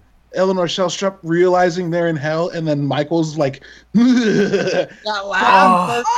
It's so good, and it fucked me up. I was like, oh shit, he is a demon. Like, super good. If there is a moment that is the case for having commercial breaks, it's that moment from The Good Place that you're like, right, figured it this out. is Commercial. why we have commercial breaks. Oh, this so is why they're still okay. Because, goddamn, there And really you can turn is the person nothing next to better you than and go, a good Did you cut. just see what I just saw? Because I just saw something and I don't know how to feel about it, but I Yeah. need to talk about it, and I don't want to talk about it when the show comes back because I'm going to talk over what's happening, and like, Yeah. No, so like this show incredible does that a few times to me. Like one of the first ones is in the first season when Troy's navigating his sneeze, and that whole intro section is With like no, it's like the Britta offering to pay for Abed's thing, and then Shirley being like, "Isn't his dad a Muslim? He'll cut your head off with a salami sword." And then Annie is saying, "That's the most racist thing I've ever heard." And then Jeff saying, "Pierce will beat that in 30 seconds." And then Troy sitting down and sneezing, and then everyone laughing, and Jeff saying Troy sneezes like a girl, and then him saying, "How about I pound you like a boy?" That didn't come out right. And then Shirley being like, "It's okay." And then Troy being like, "You're not my mother." And then Pierce being like, "She's not." And then Jeff being like, 27. Like, that whole fucking... It's so fucking good. No, that's the tightest. Yeah, that one. It's so good. And so, like, specifically, the timeline where Troy goes to get the pizza is just, like, this fucking list of things where, like, it's been set up by the 3 or 4 that have come before where you're like, what does a pregnancy test look like? And he's like, little stick with a thing on it. And he's like, so this is definitely a gun. Like, that's one of Donald's those delivery so on that good. line. It's so Holy good. shit. It's so Holy good. shit. But, like, we have all that information. That every time, and it breaks me because there is no reason. There's absolutely no reason for him to What's go. your pregnancy test look like? Oh, so this is definitely a gun. Like, what the fuck? But when he goes to get the pizza, we have just enough information for, like, all of these things. Like, we've seen the Raiders of the Temple of Doom model. Boulder. So, like, the boulder's falling, and Britta's going to the bathroom, but Troy's not there this time, so Abed goes with her, so Abed's not around to catch the boulder, because we've seen him do that. It's just all these things that stack up, and, like, the fucking bottle, and the table, and the boulder, and the shatter, and the gunshot, and fucking Pierce bleeding all over Shirley's face. And then Troy walking up and seeing it, and his only reaction being to just, like, scream. Wide eyes. And then it just cuts away to the next thing. Like, none of this actually happened. We're gonna cut away and make you think of something else. And it's I've gone on a rant, but like there are a few moments in shows that make me go, hold on, I need to watch that whole 45-second movement again, because not only is it tight and perfect, like, it does more than what I was able to see the first time seeing it. Yeah. Mm-hmm. And this episode is kind of full of those. As Shirley's the chorus breakdown, of Shirley's Roxanne breakdown. plays over the chaos. It's just a beautiful bit. Anyway. Shirley's nervous breakdown. Nice. It's just Nice. I know, I didn't say it nervous on breakdown. purpose. More like a breakdown. I know. I didn't say it on purpose. That's so good. And like I was trying to like pay attention to like, okay, where are the like commercial breaks? Like, how are we structuring this? So we get like the full intro and 2 timelines before the first commercial break. And then the second break is basically the Darkest Timeline section. And then we come back and we have like 2 more as we like roll into. So it's 2, 2, and then 2. It's like, well, it's 2, 4, and 2, or whatever, 2, 3, and 2, whatever that math would work out. Oh, to be. right, because there's. But they like right. they portion it out so well, and then also include one of the great end tags at the end of it. And it's like, why don't we just also do all of this? What if we did all of the things right at once? Yeah. Which end tag is this? This isn't the. This is the Darkest Timeline end tag, where Pierce, Oh, may yes. he rest in Pierce. Shirley, don't you think had you've had enough of you? Of you? Doesn't make any sense. I make your ass sense. That's Yvette destroying once again. But that's where like Abed pulls out like the Star Trek beards and Jeff's arm and Yes. Britta's wash away blue streak. Exactly. Britta's- Things got dark. Things got dark. Troy's voice box just my The voice goddamn. box She don't know anything about vanquishing trolls. Just goddamn community. Like, thank you, TV show.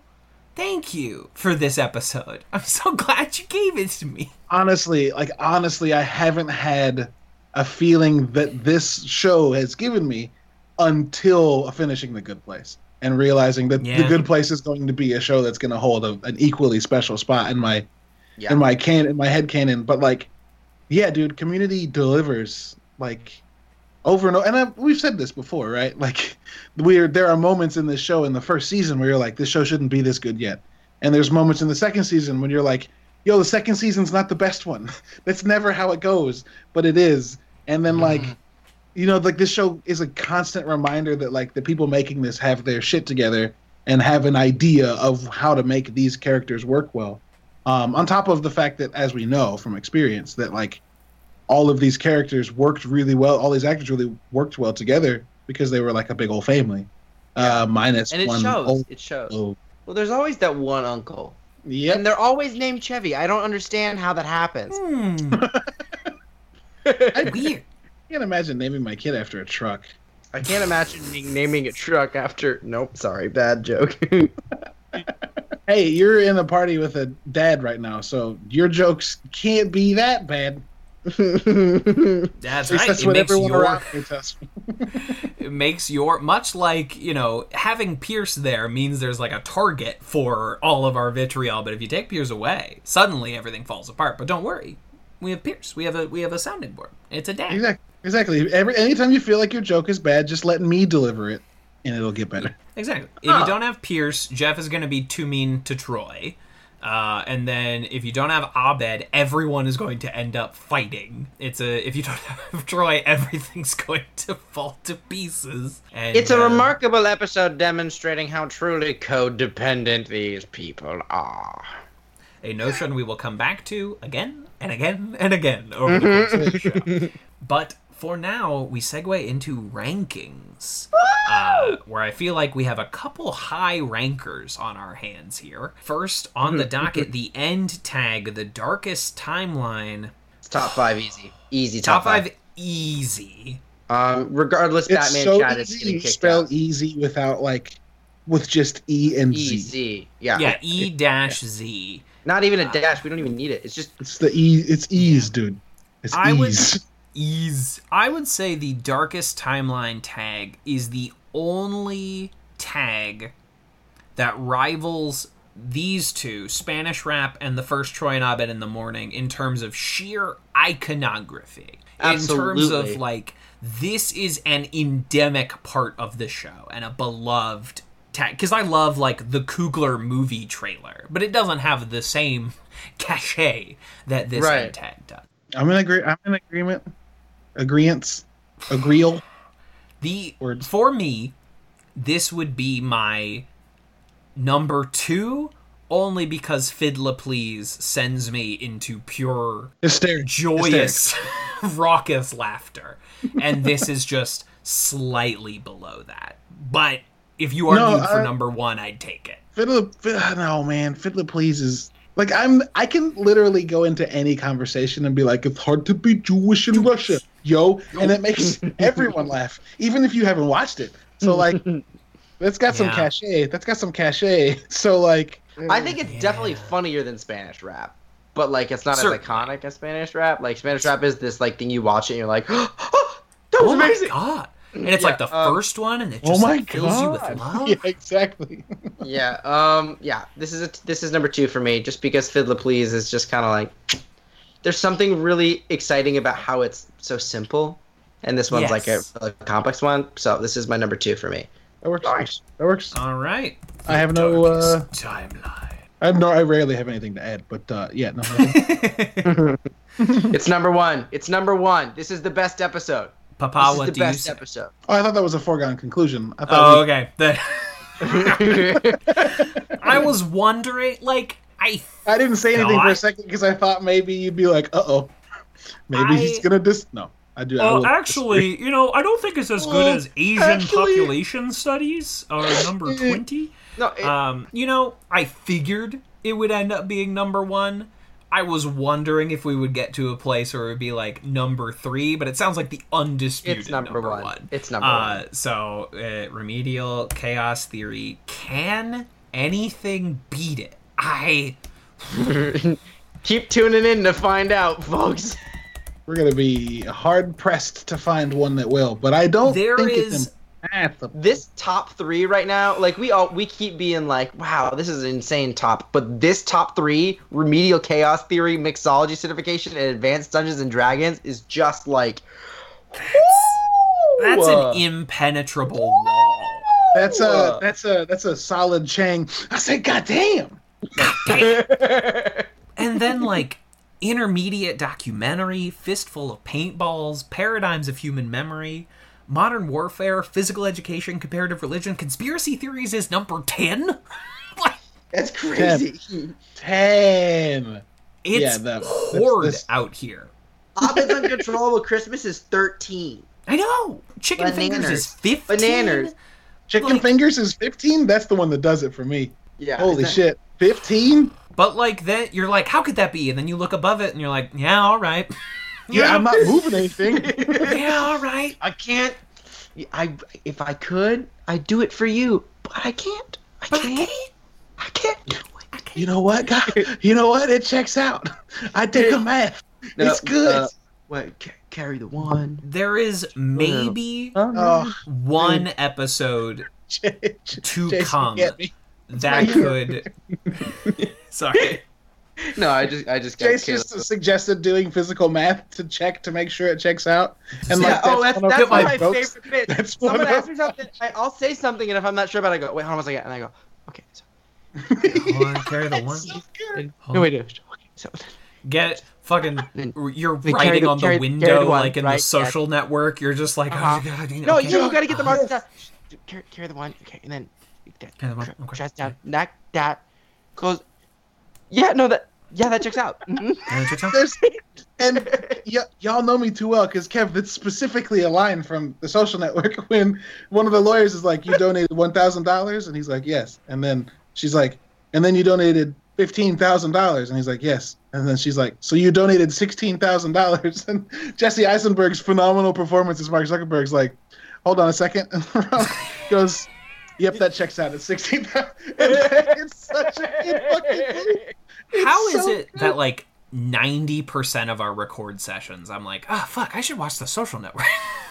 How? Because I'm a Sorkin slut, and no, I've seen it like 15 times. I'm just like, I should watch that again. That's a good movie. It's a phenomenal movie. It's a good movie. Armie Hammer's in it twice. Yeah. Oh, maybe. Fun fact. Sorry, we get distracted too easily. Fun fact. No, it's okay. Like, when I was younger and saw that movie in 2010, a full fucking 10 years ago, who would have thought we would be here now? That I never noticed that was two of the same person. I was just like, oh, they found twins. And then I found out it was two of the same person. And then I found out that they had another person. Yes. You know what I mean? Like that weird realization when you're 18. They filmed it with a body double but they didn't know while filming whether they would put Armie Hammer's face on this dude or if this dude would play the other twin.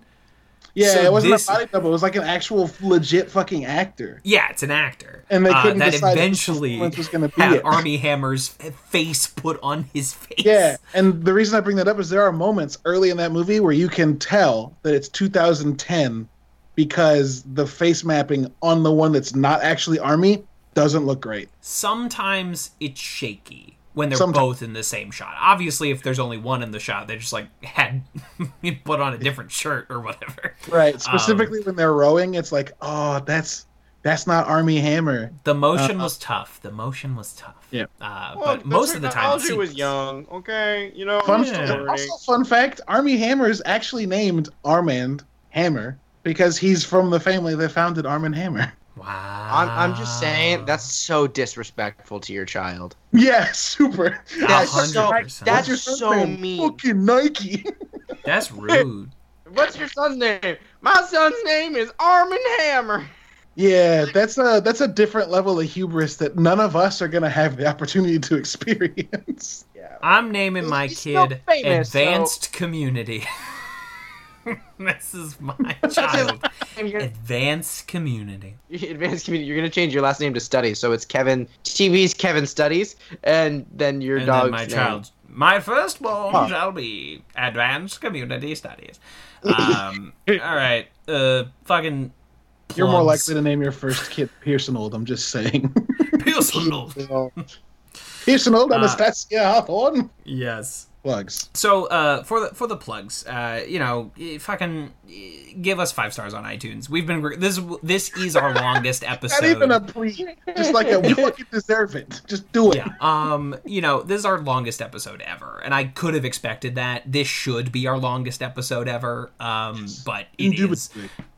So give us the 5 stars, and then I'm just gonna shout out one of my favorite LOL accounts.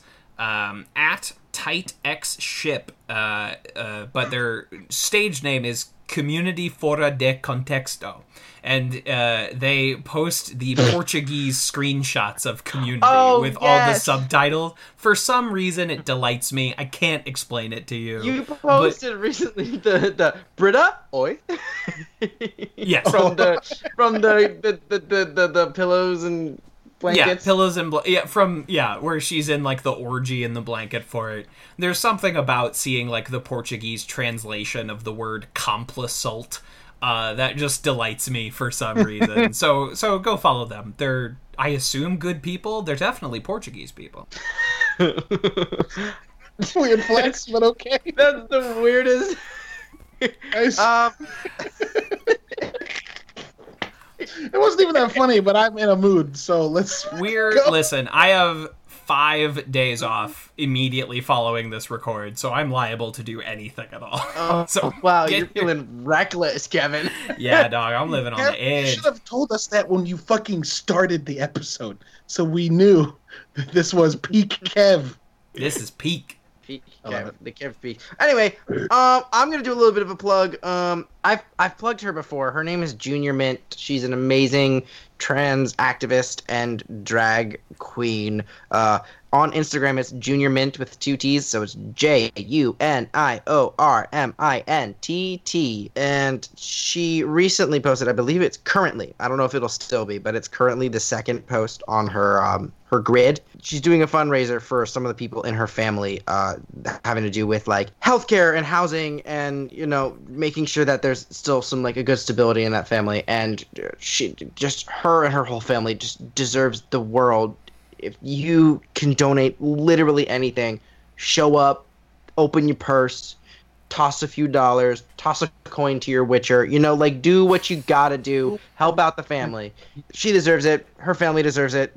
And also just she posts videos that are really great if you're trying to kind of be a better person. I don't know. She's great. She's so great. Give her a follow. Like all of her stuff, send her money, and then send money to this new fundraising effort for her, because she and her family absolutely deserve it. So that's my plug for today. I love all of you trans listeners. If you're even there, you are valid. Just remember that. It's a wacky time. A lot of stuff's going on. So just remember, you're valid, and if anything, I love you. Like most of the people on this podcast, we don't have enough hubris to plug our own shit that much. So, I don't know, man. My last week has been fucking wild. So the only thing I want to plug is how fucking thankful I am that like y'all want to do this with me, and that we keep doing this through this, and that the community is cool as they are. Like I said earlier in this episode, Picture a Wave fucked me up. So yeah, I'm just super thankful that I get to live like right now and know the people that I know, because there's absolutely no chance in hell that would happen again. The odds are insurmountable that we would run into each other, and we have. And thanks to the community and to you two fucking jamooks. I don't know what that means, but thank you. I don't know. I think I kind of made it up, so yeah. Jamokes, jabronis, it's all, Yeah. It's... A jamook feels like a mystical creature that I enjoy. I like that. Jamook. You're in a field. You're surrounded by 10 jamooks woken from their slumber. What are they doing? Tell me more. They're angry. They're angry. What have I done? Does anyone speak Jamook? Does anybody have a map? Wow. I had to make a Broadway reference because we were talking about Broadway. I don't know if anybody else caught that, but Dear Evan Hansen, come here, please, got it. please. Caleb, do you listen to musicals, or are you actually straight? That's funny as fuck. And yes, I listen to musicals. Not as much like Broadway musicals, sure. But I will go out of my way to watch several musicals that are on my top list. Like what? Hell yeah. Okay, so not the musical rendition of fucking Christmas Carol. There's a musical rendition of that with Albert Finney. It's very good. La La Land is a very good movie. to me. I don't have the experience to know if a musical movie stands up to musicals at large. They're a different because I don't have a lot of I don't have a lot of like going to see a stage musical experience. I saw Tempest once that was done as a musical in Shakespeare at the Park. That was fucking lit. It was super good. It was super good. I was like 8 or 10 and I was like, I'm gonna be a writer because watching that was like, ooh, okay, yep, this did something for your boy. Interesting. Yeah, I don't have any problem with musicals in their purest form, watching them on stage. I just haven't had friends nearby long enough to go see them. Kevin, I and then I left Starbucks, and we didn't interact enough. Actually, in complete honesty, for anybody listening, Kevin and I had met each other at Starbucks and worked together for the better part of like a year, maybe. Yeah, I know Kev better through this show than I got to know you working at 100%. 100%. So, I was also way too broke in those days to go see much musical theater. Anything, yeah, sure. It was only out of the kindness of people like Jace's partner that I got to see musicals. Right, yeah. So, and that is a whole deal. Stay tuned for the interview portion of this episode where I talk to Alexandra Bowman, political cartoonist for the Lincoln Project and the Hilltop Show.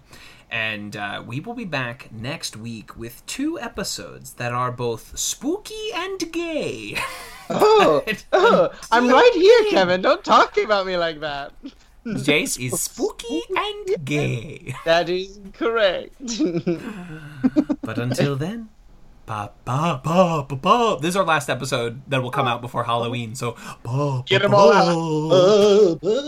It's da da da do, da da da do, da da da do, da da da do, da da da do do do, da da da do, da da da do do do do do do do do do do. I literally opened my eyes like, oh my god, we're getting close. What the fuck? Why does it get me? Why does it get me? Also, I was distracted by the fact that you were basically singing in the voice that the Dean sings to Troy and Hobbit.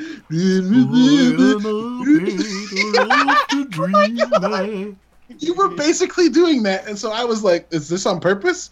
Are they doing this on purpose? And then it got close, and then one of these days I swear to God, I don't have ADHD. I swear. A lie. That's a bold-faced lie. We can see and hear you, right? You know that, like, we can see all of it. The poster child definition of ADHD. We've been doing this for 31 episodes. We spent an hour in this episode trying to talk about Community and talked about 12 other shows. All right. I'll stop putting on airs, I guess. Fuck. We're gonna fly to school each morning. We're gonna smile the entire time. We're gonna be more happy. We're gonna finally be fine. We're gonna get more calm and normal. We're gonna fix our state of mind. We're gonna be less crazy. We're gonna finally be fine.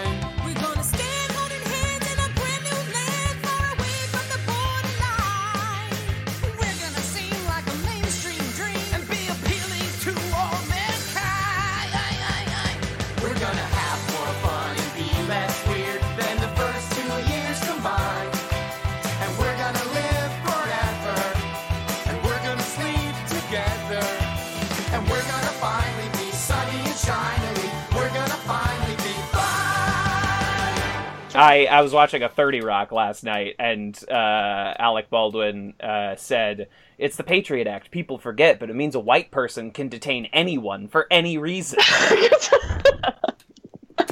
I was a little bit shocked at the extent to which they went with the Pierce's dream sequence, and I forget what the name of the episode was, but it was shortly after Remedial Chaos Theory.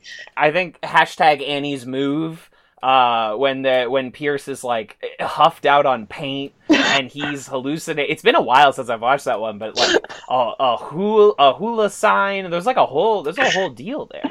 Oh, but it gets worse. Like with the Halloween psychopath scene in the other episode, when they're like, "Yeah, name your ideal horror story," and then Pierce just doesn't do that. He just describes his ideal world with girls and him having muscles. So.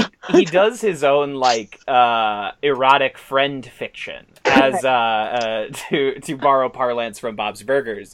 He does a little self-insert friend fiction, and more so than any horror story, that is the story that horrifies the study group the most. That's the one they cannot deal with, is the horny Pierce story.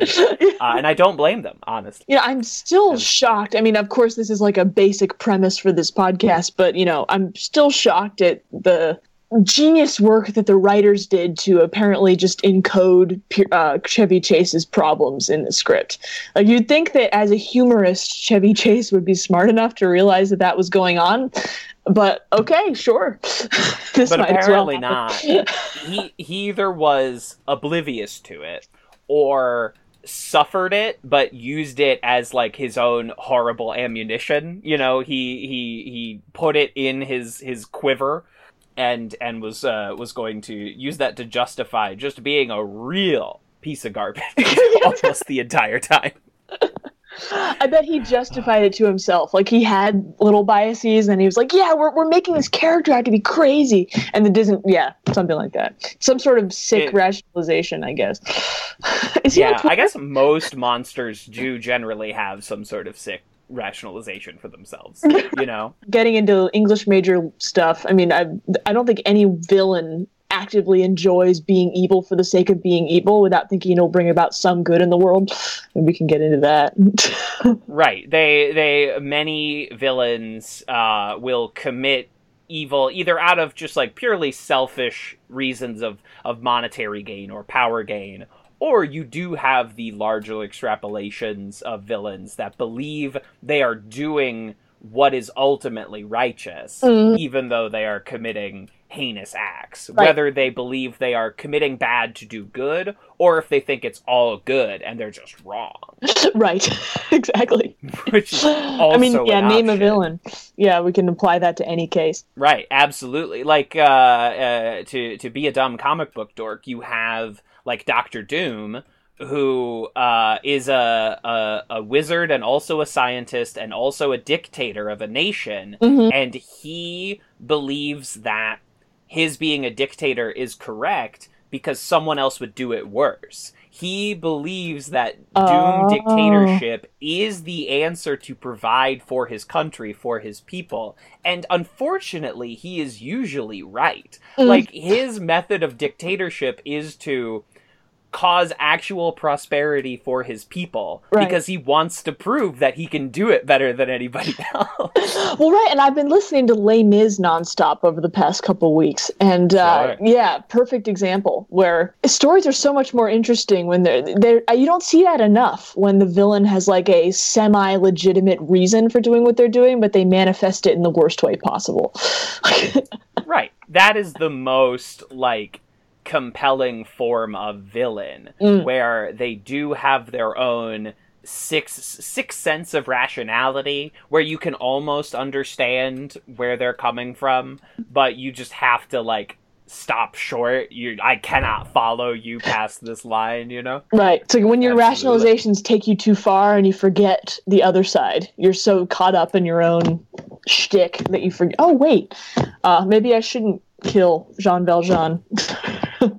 Oh, dang. Oh my gosh, Jean Valjean forgave me. I better check myself off a bridge. Yeah, exactly. I do feel so bad about not killing him that I must yeet myself off a bridge.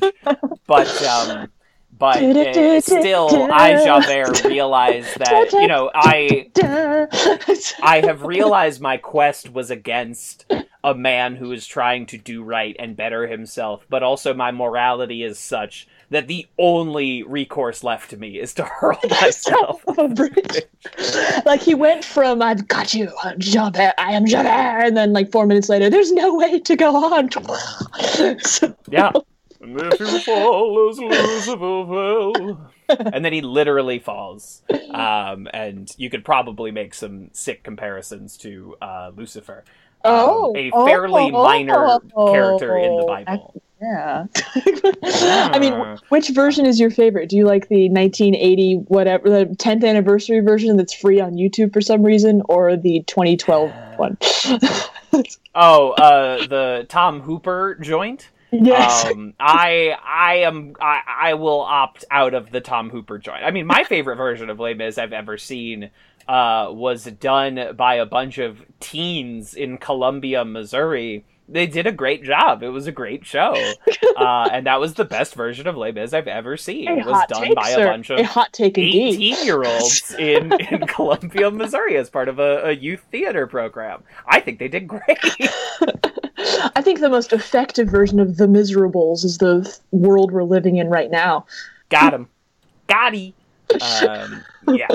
I understand. Yeah, The Miserables. Yeah, Victor Hugo got nothing on the real life. Victor Hugo got nothing on that. I did some. I was scrolling through the hashtag literary memes tag the other day, as one does, and I learned some things about Victor Hugo that I would, I don't know, contradict the Christian goodness themes in Les Mis just a little bit. Just a little bit. Just slightly. Yeah. Hashtag Christian memes. Yeah, but that's what we're looking at. This is, of course, the interview portion of Advanced Community Studies, and I dare not even broach on the conversation of Tom Hooper movie musicals, lest we never get to Community and talk about Cats for the enduring 45 minutes I have left available to me. No, never mind. You can't see it. This is an audio production. Right, but I saw it, and I will appreciate it. Yeah. So I am joined. It's John. Wow. Never mind. And now this. Hello. Wow. Well done. That talent. Donald Trump. Yes, Donald Trump. That's my. Yeah. I get to. This show gives me an ample opportunity to use my John Oliver, which is good. It is an impression I've put the most work into, but is the least applicable to the field of comedy because he is already a comedian. You can't do a comedy version. You can't parody him. He is. It doesn't function. Interesting perspective. You know, it's like the accent you think you can do, but actually can't. Yeah. Yeah. Montana, Wyoming's Flanders. It's.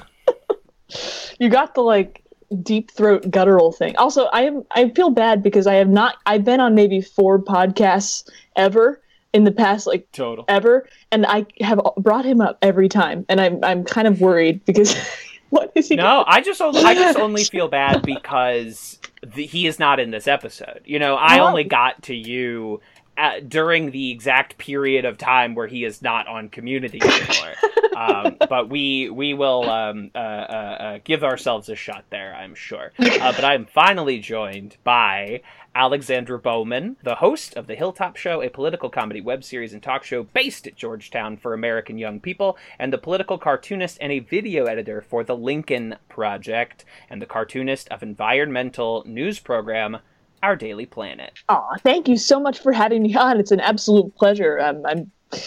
Love your tweets, love the content. I'm very excited to finally be part of the group. Club, welcome with their hats. Yeah, there's a hat club. We have jackets with chicken finger patches. It's a whole thing. Dope. Yes. So welcome. You're finally on. I've been wanting to get you on forever. And we finally made it happen. And I was like, okay, Bowman's coming on. We gotta give him a good episode. We gotta give him Remedial Chaos Theory. We gotta set aside our time and really give them the runway, you know? Yeah. Oh, well, that's kind of you. I mean, I watched it and I would love to go. My goal is to go into TV writing, TV production after graduation. I am 20 years old. I don't like to admit it, but I am 20 years old. And I was watching this episode again, and the construction of it from a screenwriting literary perspective is fascinating and a little confusing. It's like, how is this entertaining? All they're doing is running through the 6 timelines. Each of them is weird. One of them is weirdest. We're repeating so much of the same lines and the same context, like over and over and over again, and it should be maddening for that to happen so much in a 21-minute span of time. Exactly. But it just isn't. Right. And I think you could chalk that up to, some very, clever reframing every time you are paying attention to the slight differences as opposed to the repeated similarities again and again and again. Well, and of course the Troy GIF. Looking forward to that, realizing that's coming, and then celebrating when it does. So many people are realizing where a lot of their favorite GIFs come from. Yeah. Right? The Troy GIF, Ken Jeong staring at the little piece of paper. Or I'll Allow It, which I used twice yesterday. I'll Allow It. Excellent one. Shirley saying, "The Lord is testing me." People are finding out the origin of some of their favorite all-time GIFs, and I think that's beautiful to GIF finally for GIF. know. Is that already a tried and true trope to talk about on a podcast or not? I'm just curious.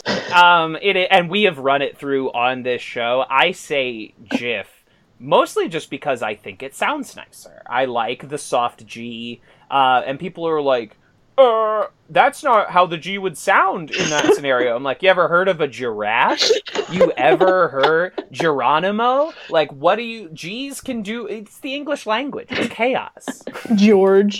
Gorge. Yeah. Yeah. I'm sorry. Allow me to introduce you to my friend Gorge. You, of course, go to Gorgetown. It's preposterous. But welcome to the show. So I will ask you the question that must be answered by all guests. What is your community journey?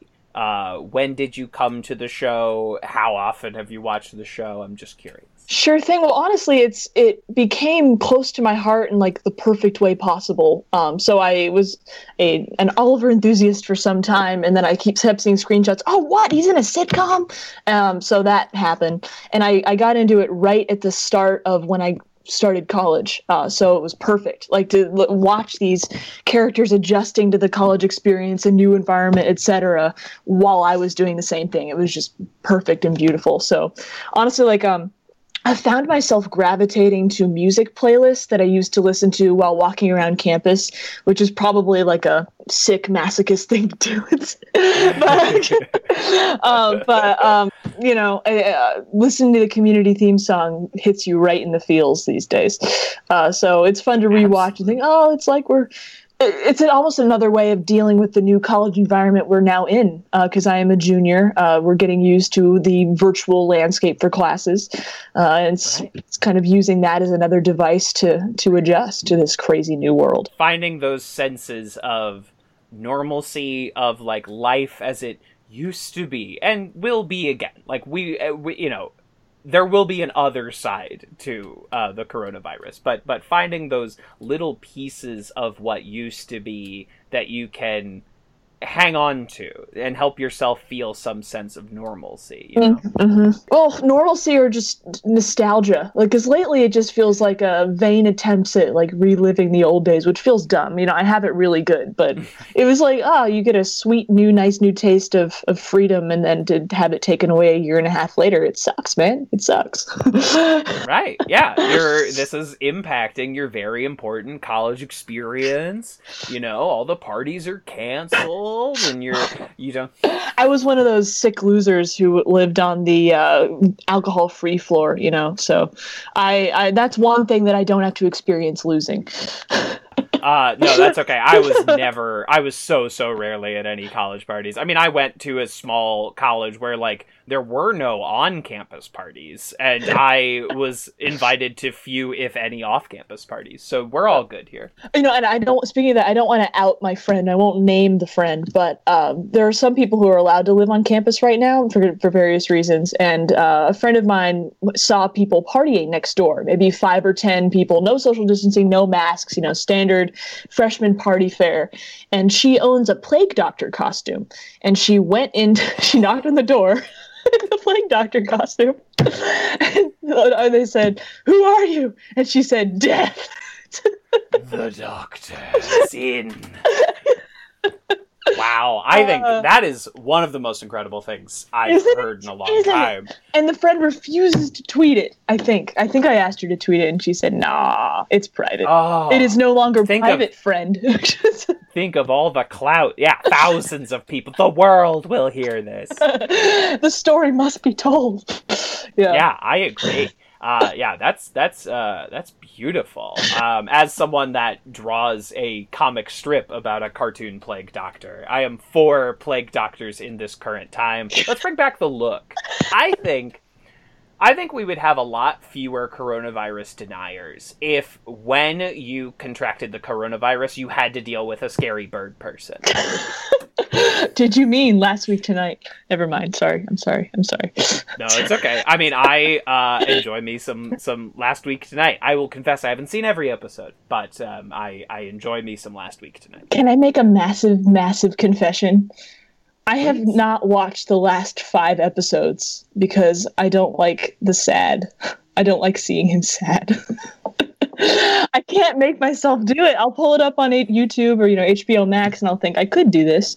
But I also just like the vision that he's not depressed right now. So I have just not horribly, and he fights through it pretty well. He makes a good show of it pretty well, but it's just simply unavoidable at this point. It really, if you are, I don't know if I wouldn't necessarily call him a news program, but certainly a comedy journalism program. I've wondered that for a while, and someone told me, recently I was working with the Society of Professional Journalists, and they were like, yeah, editorial cartooning is definitely a form of journalism, and I didn't know how that could be possible, because when you think journalism, you normally think, Bob Woodward, facts only, or All the President's Men, strict note-taking, no editorializing. A hat that says press, spotlight, yeah. Exactly, very, every word has meaning, no editorialization whatsoever. And I guess I was wrong, because I was talking to this dude for this job I was doing who works for C-SPAN. He's a C-SPAN panelist. And he said that there are 3 main categories of journalism. I believe it's columnists, reporters, and commentators. So John claims to not be a journalist, but according to this C-SPAN guy's definition, which seems to be the real definition trademark, he absolutely is a journalist. He's just a commentator. So sorry, John, checkmate. Sorry, you've been duped. I would understand John not wanting to be called a journalist, for sure, because most people don't understand that definition. Right. I mean, not even just because of the anti-journalist rhetoric that is being spouted on the national stage every day, but I think he was under Jon Stewart for many years, and Jon Stewart or Stephen Colbert would always say, we are not the news. Great that you watch us, great that you like what we do. You cannot get all of your information from a 30-minute comedy program. And there's a line, Obama was on the Colbert Report in its final year, and there was a bit where he said, in so many words, young people don't watch the news anymore, they watch comedy shows. So that places 2 onuses on various groups. My sleep-deprived, sad debate brain is not helping me here. First of all, young people need to watch the news, and second, the comedy groups need to be responsible, understanding what their audiences are coming to them for. So you really do have to, unfortunately, share both sides in jokes and comments. So it's not really helpful when brevity is key to that kind of a quote unquote art form. It's only a slight step up from getting all your news from a Conan O'Brien monologue. Mm-hmm. It's you would know everything about what the Kardashians are up to. But you would have very little substantive information, and I think that to my knowledge, Last Week Tonight, The Daily Show and all of its incarnations, the Colbert Report were they were comedy, but they didn't tell any outright lies unless it was a big, very obvious joke. But still, you need to do a more thorough reading, either from actual news and journalistic sources, or certainly, read some books about some stuff sometime. Well, right, and I mean, and as I keep saying, I only mentally and politically woke up 2 years ago, and so I've been talking to people older than me who've been around in this world, and apparently political comedy as a genre like it is now didn't really exist. Like Colbert Report, Daily Show, Last Week, nothing like that really existed in almost any form, media-wise, before Jon Stewart. And I've been trying to figure out what led to that rising of that genre. Was it what consumers wanted, or was it out of necessity because that was what the political world required? I mean, it's a massive popular genre. Why did it take so long? Or why does it need to exist in the first place? There, like most things, I think it's a confluence of elements, right? Because there's a pretty direct line from Jon Stewart back to Weekend Update on Saturday Night Live, right? As which started in 1975. And that segment has been a permanent mainstay of the show for its entire duration. So there's a pretty direct line there. And that's a very simple comedy premise. What if the news, but they told jokes instead? Right. Like that makes a perfect direct line. But there is also, like from The Daily Show, from the Colbert Report, there is another direct line that meets some other lines, but also leads to Steven Crowder or Alex Jones, like people I do not care for. Right. But there is an equal, those guys also have a lot of like talk radio in their well, to be honest, like even I think the only real newscaster that I can think of immediately who doesn't at least imbue their reporting or commentary, they're two different things according to the C-SPAN guy, imbue the things they say on screen with some level of humor occasionally is like Wolf Blitzer, who has miraculously been able to maintain this air of complete objectivity, what appears to be complete objectivity. It's crazy, like no expressions. Not sure if that's good, but he's, I guess, the Dan Rather or what have you of our Walter Cronkite of our age. Right. Anderson Cooper. He's the guy who's keeping it straight faced. Yeah. Yeah, exactly. Like at least Anderson Cooper, that one time with Jeffrey Lord was like, if Trump took a dump on his desk, you would defend him. Which is at some point, I understand you have to break. It's so ridiculous. You can't maintain silence anymore, I guess. I mean, it's absolutely. Yeah. There's this and it's a idea that goes any number of directions, right? Like almost everything is this weird double-edged sword where to not offer commentary on certainly some of these things feels morally incorrect. Like it does feel no, I as Anderson Cooper or whoever must offer a certain amount of commentary on something that seems truly unjust. And that's always been a part of the newscaster thing to a certain extent, where something bad will happen, some storm, some murder, something, and they'll be like, and that's a terrible tragedy, which is, that's a form of commentary. Yes. Like, the thoughts and wishes of NBC Nightly News are with the victims, and that is itself a form of commentary. It's just not the same form of commentary that a Tucker Carlson would use. Right, and you have to think about the kind of distinction between facts and truth, and how facts is Trump told a lie. Actually, I don't know. I went to the week the pandemic happened, 4 days before. Actually, no. It was the week that New York City was declared under a state of emergency. I bussed myself up to New York City and watched 4 late-night shows in a row because I was one of the maybe 100 people stupid enough to put my life on the line for this, right? And so one of the shows that I got off the wait list for was the Late Night with Seth Meyers. And I got asked him, what do you think is the difference between political comedy and journalism? And Seth Meyers says that he thinks that in his line of work, he's allowed to deliver more truth. And of course, that's a scary thing if given in the wrong hands, right? But he thinks, Wolf Blitzer has to say Trump told a factual untruth, but Seth Meyers can get through to the viewer in their hearts and souls and say, your president is a pathological liar,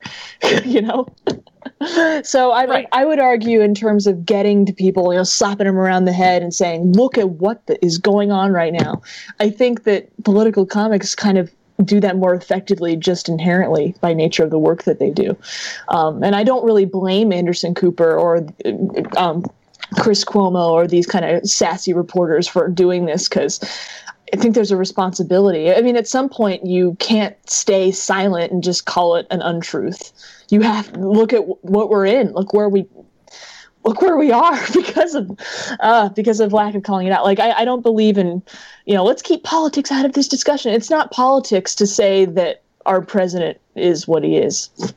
Right. And I think we've started really using the word politics as far too large an umbrella, right? And eventually, I'm sure this will circle back around to community. But I have the same hive mind theory confirmed. This is what I want. Like, this is fine. The organic discussion is what I'm more interested in, rather than specifically discussing community. I'm sorry, you even had an episode planned out that we were going to talk about. Okay, well, this is the darkest timeline. There, I tied it together. Yeah, perfect. We've started using politics as too large an umbrella, where it's like, don't get mad at your family over politics. Like, don't. It's not politics. It's the fate of society. Exactly. When the word politics suddenly encompasses everyone's social and civil rights, the death of thousands of people. Like, okay, here's what politics is. Like, how are we going to pay for roads? What specific bill is going to affect public school funding? Mm-hmm. That's politics. Correct. I think we can truly stop drawing the politics line at, like, again, like social and civil rights being taken away, border camps, all of these different, being made a mockery of on the national stage. Like, we stop being politics at a certain point. And we need to stop using that word to mean anything politicians have an opinion on. Yeah. Because, like, climate change is not politics. No. That is not what that word should encompass. No. Because, like, if you are actively if you, theoretical old person straw man I'm speaking to, vote for someone who actively puts in danger, like, the future of our planet, of myself, who will outlive you, straw man, my friends' children who will outlive you, straw man. If you are doing that, then I think I have every right to be mad at you. I don't care about, like, pork barrel legislation in the same way. But, like, we've started using politics to mean literally everything. Well, it's almost like the system hopes that both sides have a concept of truth and what is right. And the whole point of the idea of politics is that it's a debate over the best way to achieve X goal. And it feels like just the aims, right, of a better society, the definition of what a better society is such a divisive thing now, that I think that might be where we've gone astray. But that said, I'm in 2 philosophy, governmental theory 101 courses, so I might not know anything, but we'll see what happens. Right. I'll get do back not to you claim after my to be an paper at expert. 6:30 p.m. today is turned in, and I'll see if I have any new wisdom for you. And we'll circle back around to that, I'm sure. But yes, so this episode of Community, is this on your community hierarchy? Is this a high-ranking episode for you? One of the reasons the show is so awesome is the meta thing that it does so well. And this nails that. I mean, what I was saying earlier about how it's still entertaining, not sure if that will make the final cut, but earlier I said that despite the weird layout of this in a literary sense, in a screenwriting, storytelling sense, like, it's still entertaining. I don't think it was entertaining enough to be put in my personal top 5, but definitely an interesting premise that was interesting to carry out. I got a little bit tired of the Pierce joke about Eartha Kitt. I'm like, the shock value once, okay, but 10 times or 6 times, it's a little old, but yeah. Right. No, they give everyone their kind of repeated method, so, like, Shirley's Pies, Britta smokes weed, they have all these different points that the troll in the box, there are all these different elements that pay out in different ways over and over again. Right. But okay, so if you do you dare try and build, like, a Mount Rushmore of Community episodes for you?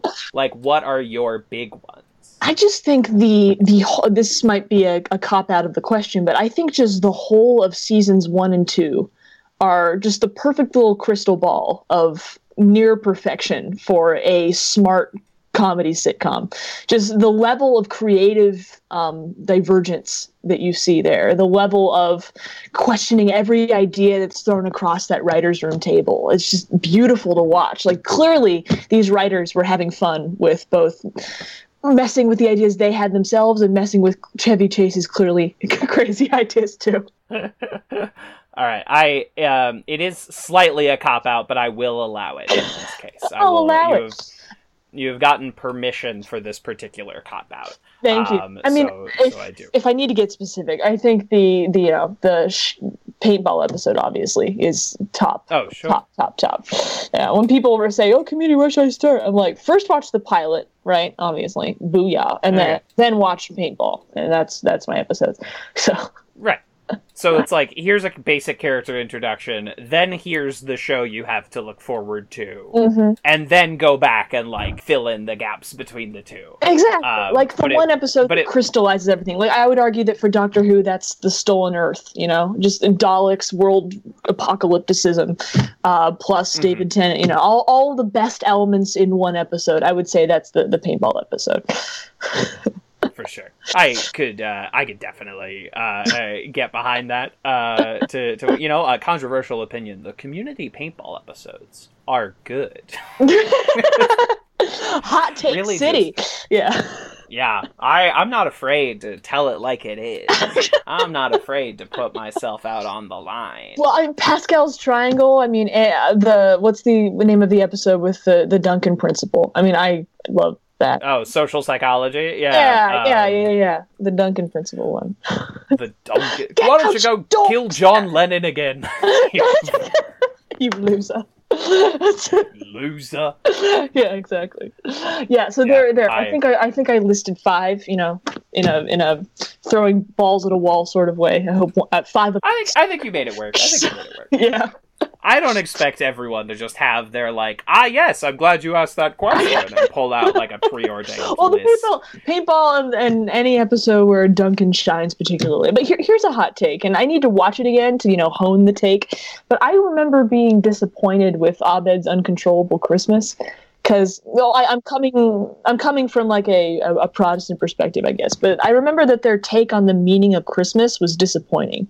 Like, the idea is just, like, be good and blah, blah, blah. And I was like, I disagree with that from a liturgical or a religious perspective. But also, I think you could have gone deeper even if you were going to be secular with it.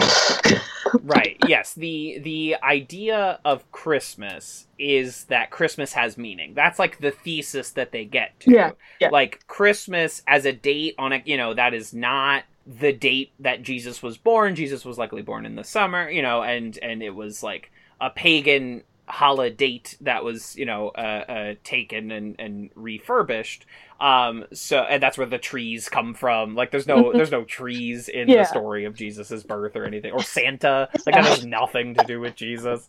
Right, exactly. But honestly, it's like whether or not some guy dropping, you know, coins in girls' boots outside their houses is weird stuff. Yeah. Not aboard Sinterklaas. I really gotta make it known. I am less on board with that guy. Or in the Swedish tradition where he's, like, followed on all sides by, like, people in blackface. Like, I'm not on board with all of the different versions of Santa Claus.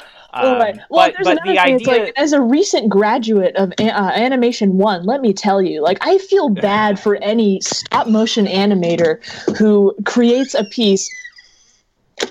Thank you. Sorry. I live at home. All right, I get to start that over.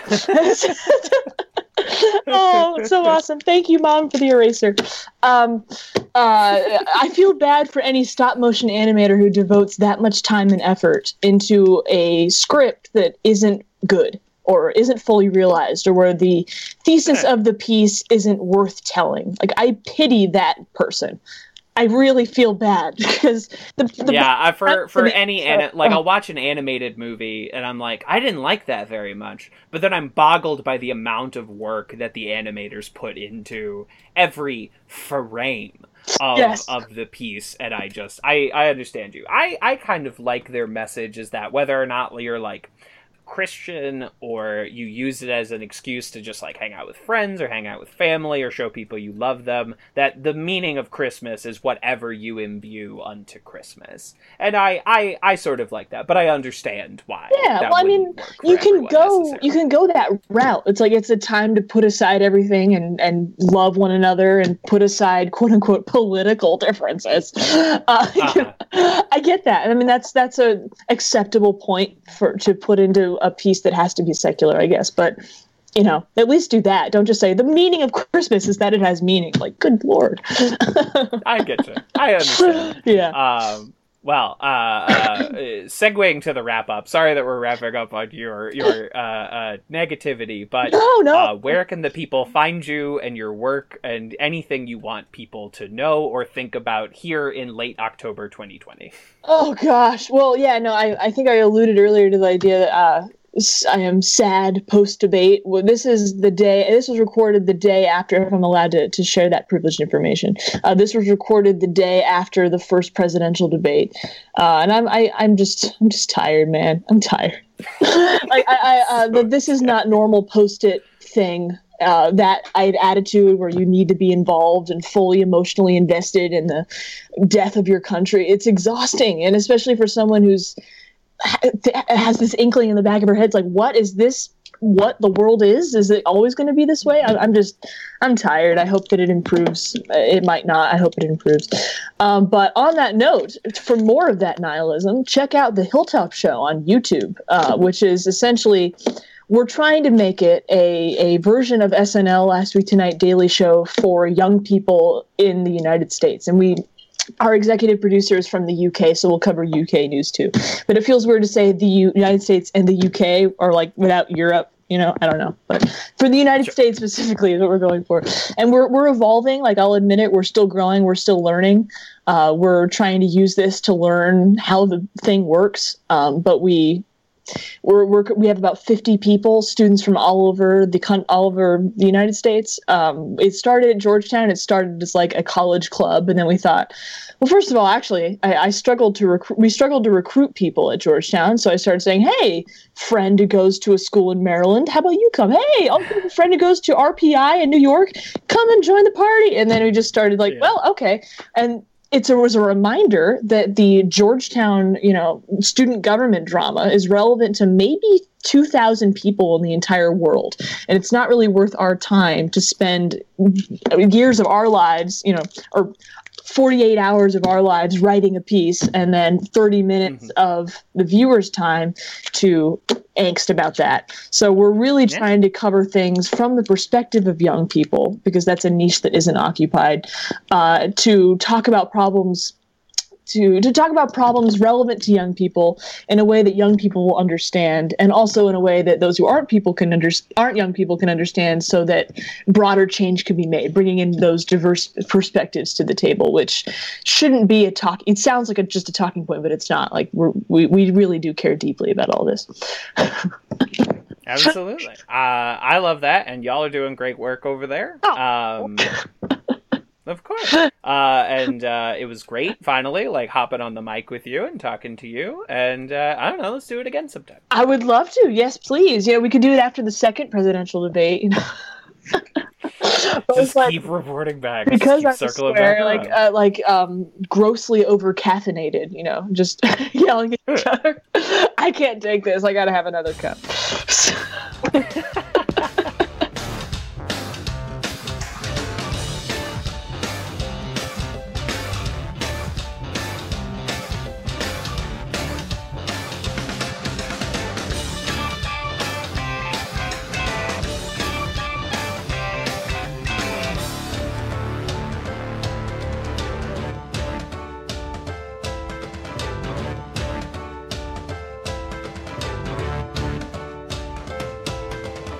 This has been a Talkback Podcast. That was quite a show.